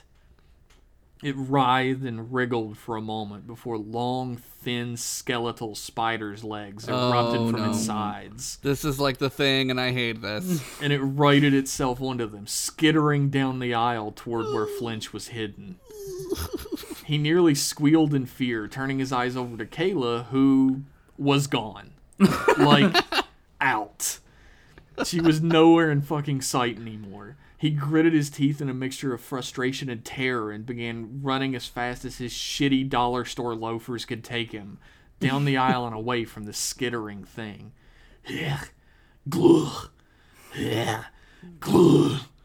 room, even filled to the brim with the wall of nearly omnipresent sound from the music box, echoed with the sound of each new offspring the tentacle-faced thing spat onto the floor, no doubt sending it skittering after each and every time. Flinch turned a corner and caught the tail end of Kayla's leather coat fluttering behind her as she turned left around the end of this aisle. He at least knew where to follow now. He ran as fast as he could, which wasn't very, considering, but still made it to the end of the row before the nearly inaudible woman's scream reached his ears. He swung around the end of the aisle and saw where it originated. Kayla lay on the floor, her hands grasping at the dripping thin legs of one of the offspring as its elongated open maw opened wider and wider to try to reach her face. It had pinned her to the floor. She looked back at Flinch and mouthed the words, "Do something," but no sound escaped. Later, if they survived, this would be his out. Like, "I didn't understand. Sorry, I can't read lips." And he wouldn't get in trouble. Foolproof. What a good detective. Kayla pressed her knees against the thing's abdomen and pushed against it with all of her might.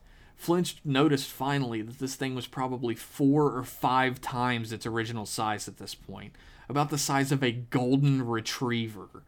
Which would have made him shit his pants even harder if he had any shit to give. Thank God he didn't. With an extreme amount of exertion, Kayla kicked her knees up and sent the thing flying back away from her. She fumbled momentarily to grab her walking cane, but swung it around just in time to smash the wooden head of it into the side of the thing and stop it from leaping back onto her. She grasped the bottom of the cane and yanked, sliding it down and away from the handle to reveal a pristine silver blade underneath it, Nice. the length of the cane almost to a point. Yes. She screamed silently amongst the cacophony once more, and plunged the sword deep into the thing's mouth and through the bottom of its body as it leapt at her again, causing it to squeal out loud enough to be heard, fling its legs around wildly, desperately, then fall still and silent. Ugh. Kayla withdrew her blade and slid it back into the sheath she was carrying, spilling a small amount of strange, translucent green liquid from within it onto the concrete floor as she did.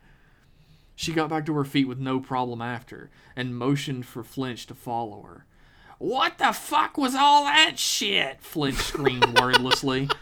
But Kayla had already began running down the aisle away from him, so he started to follow the best he could. Such a dick. The droning seemed to be getting louder. Flinch could feel a small trickle of blood running down his cheek underneath his ear, which didn't seem great, but all in all was probably not in his top 5 worries right now. That's a later problem. They kept turning aisle after aisle after aisle and kept finding nothing but more and more rows of books, and more books. The exit was most assuredly back in the other direction. They'd come in through it after all. This seemed almost like an entirely sealed off section of the library. So where were they even headed? Flinch really, really hoped that Kayla knew. The skittering became so loud, even louder than the music box, filling the entire expanse of cramped walkways and pathways of the underground. At this point, Flinch was hesitant to guess how many of those things were following them. Oh my god. Shelves were visibly being yanked down and falling over from the weight behind them to the point he stopped even looking back, running through the visceral pain in every muscle and joint of his body, running for his life in a way you just can't understand unless you've ever had to do it yourself. Then there it was.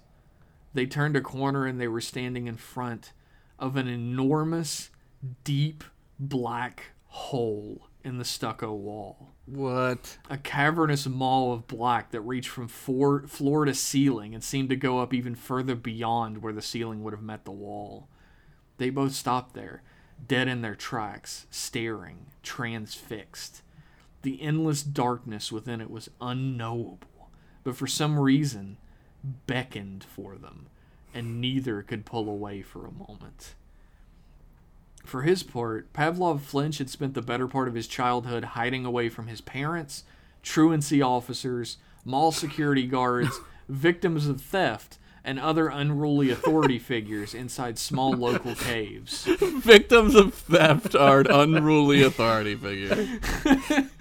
So he knew exactly what the feeling of standing at the mouth of a cave was supposed to feel like. The cold, stagnant air from within the cave in front of you, heralding the darkness within, and the free-flowing wind of the outside world hitting your back, grasping at you to stay above. But this was the exact opposite somehow. The free-flowing wind of the outside world blew at him from within the cavernous darkness. The sheer size of the void within must have been monumental. He couldn't even fathom it from the deep feeling within his gut. But his reverie was interrupted as a hand latched onto his shoulder and yanked him away from the hole and back towards the reality of their situation. Kayla stared him directly in the face. The offspring of that creature were climbing up the other side of the aisle they stood on, their backs against the stucco off-white of one wall and the bleak emptiness of the hole at the other. The skittering cacophony of sounds of the music box, the beating of their heart in their ears, and even over all of it, they heard the inhuman voice flowing over them from beyond even the offspring. Dominus. Dominus. Dominus. Somebody get this guy some Domino's. He wants pizza. When all hope had drained from them, out of the corner of Flinch's eye, he saw their salvation. A thin, tall hole in the wall, pitch black within it, and a dangling rope barely moving around a silver Baby Ruth wrapper on the bottom of the box. Flinch ran full tilt past Kayla, her head whipping around to follow his motion, and he leapt at the dumbwaiter in the wall from almost too far away, his face slamming into the wall below it, but his hands latching onto the ledge. Just as he was about to try to crawl in, Kayla yanked him away from it, threw him up the bird hard, and grabbed the rope within and began climbing. She gripped the cane in her teeth, and hand over fist shimmied herself up into the tight space of the dumbwaiter and disappeared within. Flinch grabbed back onto the rope himself. God damn it, he mimed, yanking himself up as hard as he could, but not gaining much traction up the rope. He'd faked every single time rope climbing had come up. He'd faked sick every single time rope climbing had come up in gym back in school, so he had absolutely zero experience with it. This also extended to dodgeball, sit-up competitions, jumping jacks, and a myriad of other gym-related activities that seemed way less important at the moment. He had just gotten himself fully into the dumbwaiter, feeling somewhat squeezed by his size and the width of the opening, when one of those horrific offspring began shoving its sharp, thin legs into the opening, stabbing viciously at Flinch's legs, barely missing every swipe thanks to him swinging his legs as wildly and randomly as he could. Something latched onto the massive offspring from behind and yanked it away from the opening, and Flinch felt a fleeting moment of hope for himself, looking up the rope to see Kayla continuing to climb up into the darkness.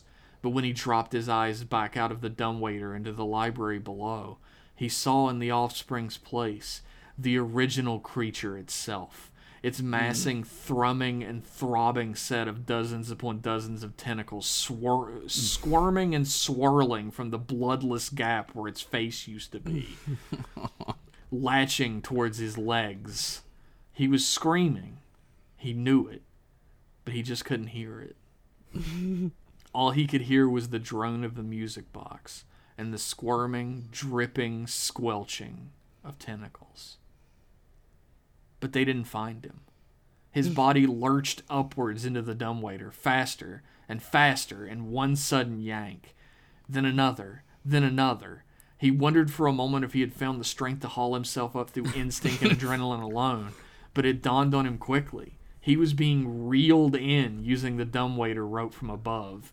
He held onto it as tightly as he could, looking down only momentarily to see the tentacles slowly, drippingly recoil away from his sight. The droning of the music box was so far away by the time that he was pulled up from the dumbwaiter door above and thrown onto the cold, hard cement of the first floor of the stacks, he could barely feel the pain in his head any longer. He let out a loud, sudden scream he'd been holding in his chest the entire trip up that echoed across the metal shelves and stucco walls surrounding them. Kayla held the rope in her hands and stared, wordlessly. There was a silence for a long moment. Was it over? A bunch of normal human voices, disgruntled and over-caffeinated students piped up here and there on the floor, yelling, "Shut the fuck up! This is a library!" And "Pipe the fuck down! I have finals tomorrow!" Damn, it's finals week? After all of that, it was all so damn normal. Kayla grabbed him by the lapels of his overcoat and dragged him up to his feet, ushering him along and out like a child, out of the stacks entirely. The trip must have lasted a pretty long while to make it back out, but it felt like a minute at the absolute most before they were shoving open the tinted double doors of Morrow Library and stepping back out into the evening sun. He flopped onto a bench, put his head in his hands for a moment, and Kayla sat next to him, gripping her cane and balancing against it. There weren't any words exchanged between them for a long time. Every so often the double doors to Morrow would swing open, and the two of them would tighten, and fear would shoot through them like a bullet, before a couple students would walk out talking or laughing, and all that tension would slowly escape. "Look," Pavlov Flinch finally broke the silence. "I don't want to be fucking sitting here with my thumb up my ass when that thing finishes checking out some light psychotic monster reading and comes out to flay our skin off," so he slowly rose to his feet. Kayla Hunter stood up as well, grasping him around the arm and yanking him back before he had a chance to walk away. She narrowed her eyes and gritted her teeth, speaking through them as if to a child. "Fine then, Flinch. You and I got a town to find anyway. You read the journal. You know where we're going next." "Whoa, whoa, whoa, whoa, whoa," Flinch protested, whinily. "I didn't sign up for any of this shit. I just wanted to stop having bad dreams. I'm not trying to get butt-fucked by the Loch Ness Monster or the Jersey Devil or whatever. I just want to sleep." Cricket Man. Cricket Man. "You were in my dreams about all of this, Flinch. Those dreams started the day after I saw the blood moon and the train from the journal, and they haven't stopped since. I've learned a lot of shit since then, man. Shit that'll turn your pale ass even whiter." All of it began with the disappearance of Buffalo Creek Township, and that's exactly where I'm going to get some answers. "Why the fuck didn't you get them in the 20-plus years since you fell ass backwards into a scary story to tell in the dark then?" Flinch yelled. "I have, dipshit. There's no town there anymore. There's just a fence, a bunch of open field, then a big fucking empty lot," Kayla screamed back. Passing students had stopped to listen to them fight at this point. Maybe fists would be thrown? They all hoped. Yeah. "Then why would today be any different?" Flinch screamed back, the adrenaline from earlier returning to his veins, or else the sight of a woman screaming at him would have scared him to death and or given him an unquenchable boner. Oh my god. Unquenchable boner. Oh my god. "Because, Flinch," Kayla had noticed the growing crowd and spoke in a hushed tone then, pushing him up towards the stairs that led back to Old Main. The two of them walked to the top silently, and standing side by side, Kayla pointed up at the sky above them. It was around 7:30 at this point, and the sun was fairly low in the sky, so it was already visible. Tonight's the blood moon. The end. Bum, bum, bum. Dude. What? Dude. You gotta publish this. You gotta send this to Marshall and be like, "Hey, here's my experience." This is what it was like going to school here, by the way. This is amazing. Thank you very much. I agree. You are so good at taking a thing that you've lived, like a writer does, and putting a spin on it. This is so fucking scary, dude. Yeah, it's Well, the details. Rich lived in a hive. I did. I lived in a hive with a lot of moths. So that's where I got England. That's where I got my ideas from. I'm also a technomancer. Oh god. Fuck, I knew Oh it. no. Oh no, I'm coming. Dude. I actually kind of hate Pavlov Flinch less. He went through a traumatic ass experience just now. Yeah. He sucks, but I don't know, he's pretty funny at the end there. I I don't want to say what I think about Pavlov Lynch, just in case I ruin where you're going with him.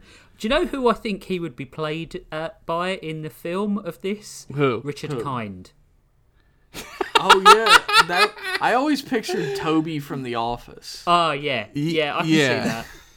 But Yeah. Richard Kind has an annoying face and an annoying voice, and I kind That's of think true. like He plays annoying guys in everything too, yeah. so that'd be really good.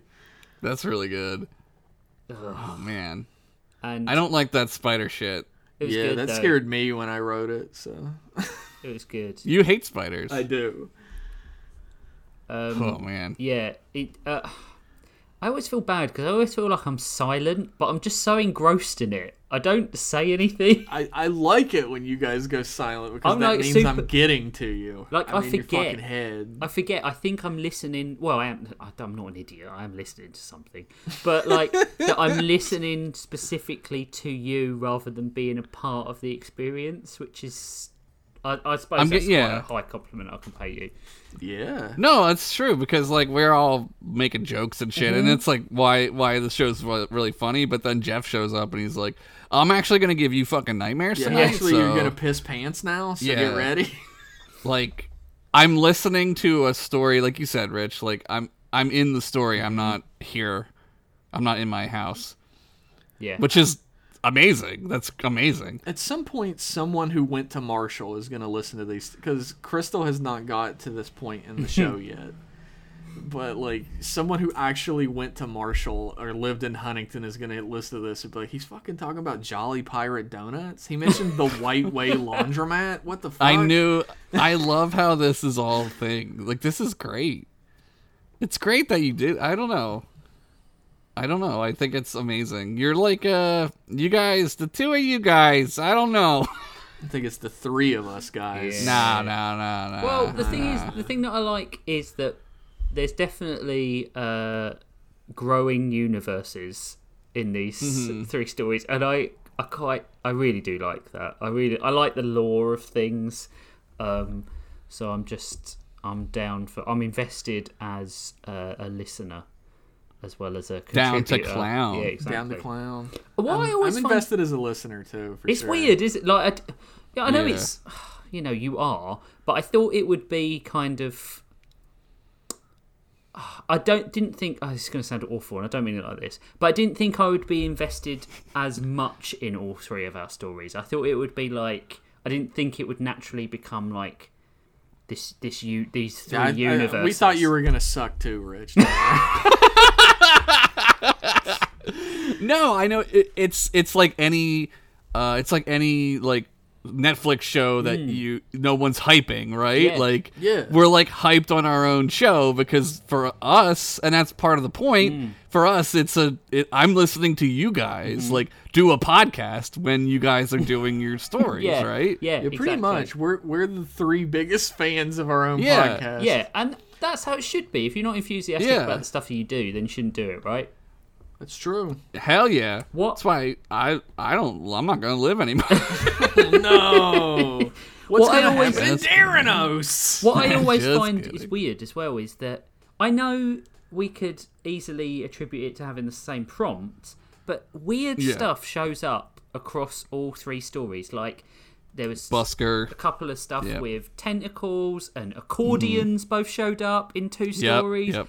There's like Yep. mazes and like creepy possessions, like or like bargains. It's all sort of like, and we do this every week. I don't know. We're sharing a consciousness or a brain or something. It's really weird. Baby Ruth bars. What? And all three. When did are you getting paid for by Baby Ruth today? This episode brought to you by, at least for me, Baby Ruth. I've never had a The baby worst candy out of the snack pack that you get for Halloween and trick-or-treaters. I would like everybody to know that every story I ever write is in the same continuity and world. So it'll seem even more outlandish when I start writing stories about the Frankenstein's monster in modern day being a detective. That's amazing. Why wouldn't he be? What other job you gonna get? Find Yeah. clue. Inspector Franken. I think that happens a lot. Rich, like you were saying with the coincidences, like I don't think they're coincidences. I think obviously we are friends, so that's part of it. But this happened a lot, like during that other podcast I did too. It just seems to be a thing. I don't know. You just tune in, don't you? Like, and we talk throughout the week, so we're probably influencing each other in the. Well, we're really good about not. I think once I said I wrote this, and I like shared it to you and Jeff. Yeah, we don't share actual parts of the writing or like parts of the story or anything. We're mostly just like hyping each other up about it, being like, "Oh yeah, I love this part," or we're like shitting on it's Harry 2 a.m. Oh, we did a lot of that. I woke up this morning and I was like, what the fuck have these two been doing all night? We've been endlessly making fun of how rich Harry Potter is and how all of his poor-ass friends just have to live being fucking shitty poros around him. That's a you problem, Hermione. But that's Fuck those I imagine that's how she is. She's Turf's golden classist queen. as fuck, for sure. Yeah. Yep. Oh, man. We almost made it an episode without dunking on J.K. Rowling. So I'm glad we got that in at the end. Well, we gotta do cops. We gotta do J.K. Rowling, and what else? I think those are our two biggest. Those are our two biggest, biggest. Yeah. Okay. They're our biggest ones, and some Just sort authority in general, and some sort of anti-British element. Baby boomers. Well, we gotta get yeah. one in on boomers. baby boomers. Yeah, boomers. Yeah, that's the other one. But yeah, the British. Yeah, fuck them. Yeah. I agree. Also, fuck Americans. Yeah. Let me bring up the prompt sheet. Wheel of morality. Turn. Tell us the lesson that we should learn. We should learn. That's how we do it. We have a wheel. Masks. That's not a bad one. That's not bad. Pretty good. We can all get. I was worried that there's a couple on here that are like very genre specific. Let's just say. Oh yeah, sometimes people are like fucking orc swords, and I'm like, what? How am I supposed to do that? What the fuck does that mean? Second one. Autopsies. What? Okay, I don't know how I'm gonna fit that one in, and I'm That a scary guy. That one was submitted by Jeffrey Dahmer. I'm kidding. I don't know who it is. He's a big fan of the show. He is. I have stopped recording names because I'm an idiot. Yay! Good job, Rich. When we do the Patreon, I'll wipe this whole list and then restart, and then I'll make sure that everyone I think gets by the time we record again, we will have a Patreon. Yeah. If not, by the Sweet. time this episode comes out. Yeah. And then What? Yeah, I think we've sorted it now. We've sorted out some tiers and stuff. Well, we sort of half sorted them out, but we'll do them in the meantime. We've half-assed it per usual. Yeah, we'll do it. Damn, and I love then and then we'll start populating the list again. Because now you guys have got a feel for the show. Like some of the originals might not fit, or you realise that we've picked frogs, so we might not want toads, newts, and salamanders. What in the fuck is the difference? People are so funny. We're like, oh, I don't want to do frogs again. They're like, haha, toads, salamanders. What about toads? What about jorts? Although everyone has said that the frog episode was one of the best. And we were all they worried got to about listen to a rat shoot a gun. That's amazing. I do think that Josh's story won that day. Yeah. I think that was... Yeah. I don't think so. I That's my do. least favorite story I've ever written, ever.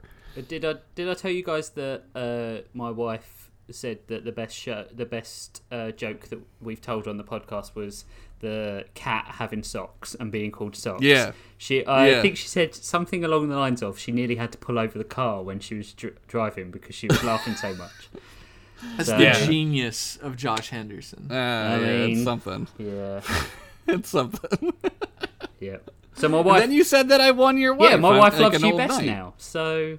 That's cool. Yeah. I got that going for me. Yeah. I love to ask the question, like, what was your favorite story to people, because everybody picks a different one. Yeah. Yeah. And I love that. Or like, I couldn't pick one, honestly. I think they're all too different. They're all two different and yet oddly similar as well. Apples and oranges and bananas. Yeah. I like peaches. Everyone Well, likes that's a not peach. on the menu. I could eat a peach for hours. We could eat a Eat a peach peach for for 2.5 hours. So, on that note, we're gonna close the cover again on this week's compilation. Big thanks to Vidazen for you. You know what? I always say that, and you always do that. I have to. It's just a thing now. Yeah. Big thanks to Vidazen for the use of his music specifically created for our theme tune.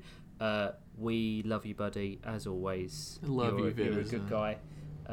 And you can follow him on Twitter at @_Vidazen_. You can find out all about his work there. We will forever tell you about it because he's just that great. Jeff, I'll start with you. What do you want to tell our listeners? Nice things, please, about your work. Don't alienate our fan base. Okay. Anyway, Try you your guys, hardest, ready to get, please. you guys ready to get red pilled? Nah, I'm kidding. You can follow me on Twitter at _Jeff Pennington. You can find my art online at jeffpennington.art. And all the links and everything to everything else you'll ever need is there. I do a podcast with Josh called M Class Podcast, where we do walkthrough and reviews of episodes of Star Trek. And we have a Patreon for that as well. Give us money. Money, please. Also, I do this podcast called Bros Before Pros. You should check out. It's really Yeah. good. Oh, it's really that's a good one. It's good. If we do say so ourselves. Josh, what about you? Yeah. You can find me at Henderson1983 on the hellscape that is Twitter. I do a show called Continue on YouTube. I've been on for 25 years. You should check it out. I believe it started around the same time as MASH, if I'm not It's mistaken. and weirdly enough, it's about the Korean War too. And basically, Nick, Paul, and Josh are like when they open the Ark of the Covenant at the end of Indiana Jones now. Yeah, we're like dust. We're like dust boys. And then I do, like Jeff said, M-Class Podcast. I also do a podcast with Kevin, Cole, and Nick, and Paul called Pretend Friends, and it's a role-playing game where it's as ridiculous as my stories are here. So check it out. Yeah, it's back soon, isn't it? I guess. That's a big old question mark-a-rooney. Nobody tells me nothing. Rich Masters, where can people find your stuff? You can follow me at @MastersRich on Twitter. I don't post much because, as we all know, Twitter sucks. Suck my dick, Twitter. I like Twitter. I'm lying. You can see some of my stories at boldlyprose.com. I write Star Trek fan fiction. I haven't uploaded for a little while because I'm lazy, but I will get some of the stories up soon. You have a full-time job and you're on you do 3 podcasts. I do, Yeah. and yeah. And you have a kid and I have a kid. wife and shit? yeah, all right, okay, yeah, that does make you feel slightly better. I do a podcast with my really good friend Spivsy about cartoons called Toonhounds, and you can find us at Toonhounds. We did a Batman the Animated Series 30th anniversary special. Oh man, Which is great. We talked about Heart of Ice. Of course, we talked about Heart of Ice. Oh, is that classic. Mr. Freeze? Yeah. And I also talked about the one where Clayface makes a little girl. That's the best Oh, one. it's so yeah. horrible. It's heartbreaking. That's the best one. And the best... I'm a Did big fan. Catwoman? Did Batman go down on Catwoman in the one? Not you watched? illegal. No, he never does that apparently because he's a square. I'm a huge fan of the episode Robin's Reckoning. Oh, that's as so well. great. When We Robin's talked like, about that. I found out who killed my parents. Time to fucking kill them. Yeah. Yeah. Tony Zuko. Tony Zuko. And then I do a drama comedy that is fully scripted called Aptopon on Subspace, and you can find that. It's not called that. That's where you'd find it on Twitter. It's called Topon's Theatre on Subspace. If you like the stories I do here, you're gonna like those as well. So you can head on over to ttos.cool and find out more about it there. If you're a listener and you want to suggest prompts, you've not got much time to do it. when in fact, no, don't bother. Wait for the Patreon. Because by the time this one comes out or the next one, we're not going to listen to that. So We're not going to listen to I'm not you. gonna listen to you fucking Ron Weasley ass poros. we got Goblin Gold here- now. Yeah. fucking- There he Yeah. goes. Yeah. Don't look into how Gringo. racist that is or anything. we're Yeah, right. dragons hoarding gold. So you know, only the rich get in, like in real life. Yep, that's right. Yeah, if you are enjoying the show, let us know. Rate the show on whatever podcast platform you listen to. Give us a review. Tell us you like it on Twitter. Don't be one of these people who likes things but doesn't comment, or comments but doesn't like. I don't understand that. I don't like it. You're pissing my boy off, and I don't like hearing That's it. as mad as a British person will get. If you're going to comment, like the post. Share it around. Just the retweet button's right next to it. It's right there. It helps. It does. It just helps. Tell someone. If you're like literally, if you pass someone on a bench and you're listening to Bros Before Pros, you should say to them, "Listen, person who's maybe homeless, listen to Bros Before Pros." They won't. But This at least is a you'll get the bad word out pitch. there. You're doing a bad job, Rich. We do have a new review that I would like to highlight. Hey. Oh, fuck yeah. It's from Average Fantasy Enjoyer, and it's entitled "Highly Enjoyable." And the review states, amazing. "Refer to title." 5 stars. Oh, How wow. official. That is really We good. literally have 28 ratings. All of them are 5 stars. That's amazing. That is great. Thank Just keep you. rating and review us. It helps, man. Yeah. We got a brand new visual style and everything as well. So Oh, yeah. we're presentable as a podcast now. I'm not ashamed. So please send the podcast to your friends, neighbors, enemies. Yeah.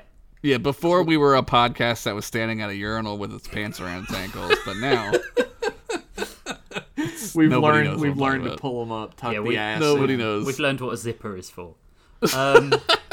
Yeah, but we like to joke around with the listeners and be dicks to them. But genuinely, we are really grateful Yeah, for thank everything you. that you do in Yeah, terms we of love you reviews. guys. Like getting 1,000 listens on the first episode was a really big deal, and it's stuff like that keeps us going, and the Patreon will Hell keep us yeah. going even more. Yeah. keep us going to the strip club. I'm gonna guess, and this is a hypothesis, that it's going to be patreon.com/bros before pros. I mean, that is a pretty good guess. I'm gonna guess. If- And if it's I'm not going to that, spend put- all my cut on giggle dirt. Oh yeah. This I'm dude gonna get- loves giggle dirt. What was the other one? I'm gonna get the werewolf heroin. Wolf heroin. Wolf heroin. Giggle Thank- dirt. Giggle too. Thank you, everyone. We'll be back in 2 weeks. We love you all. Bye. Bye bye. Bye.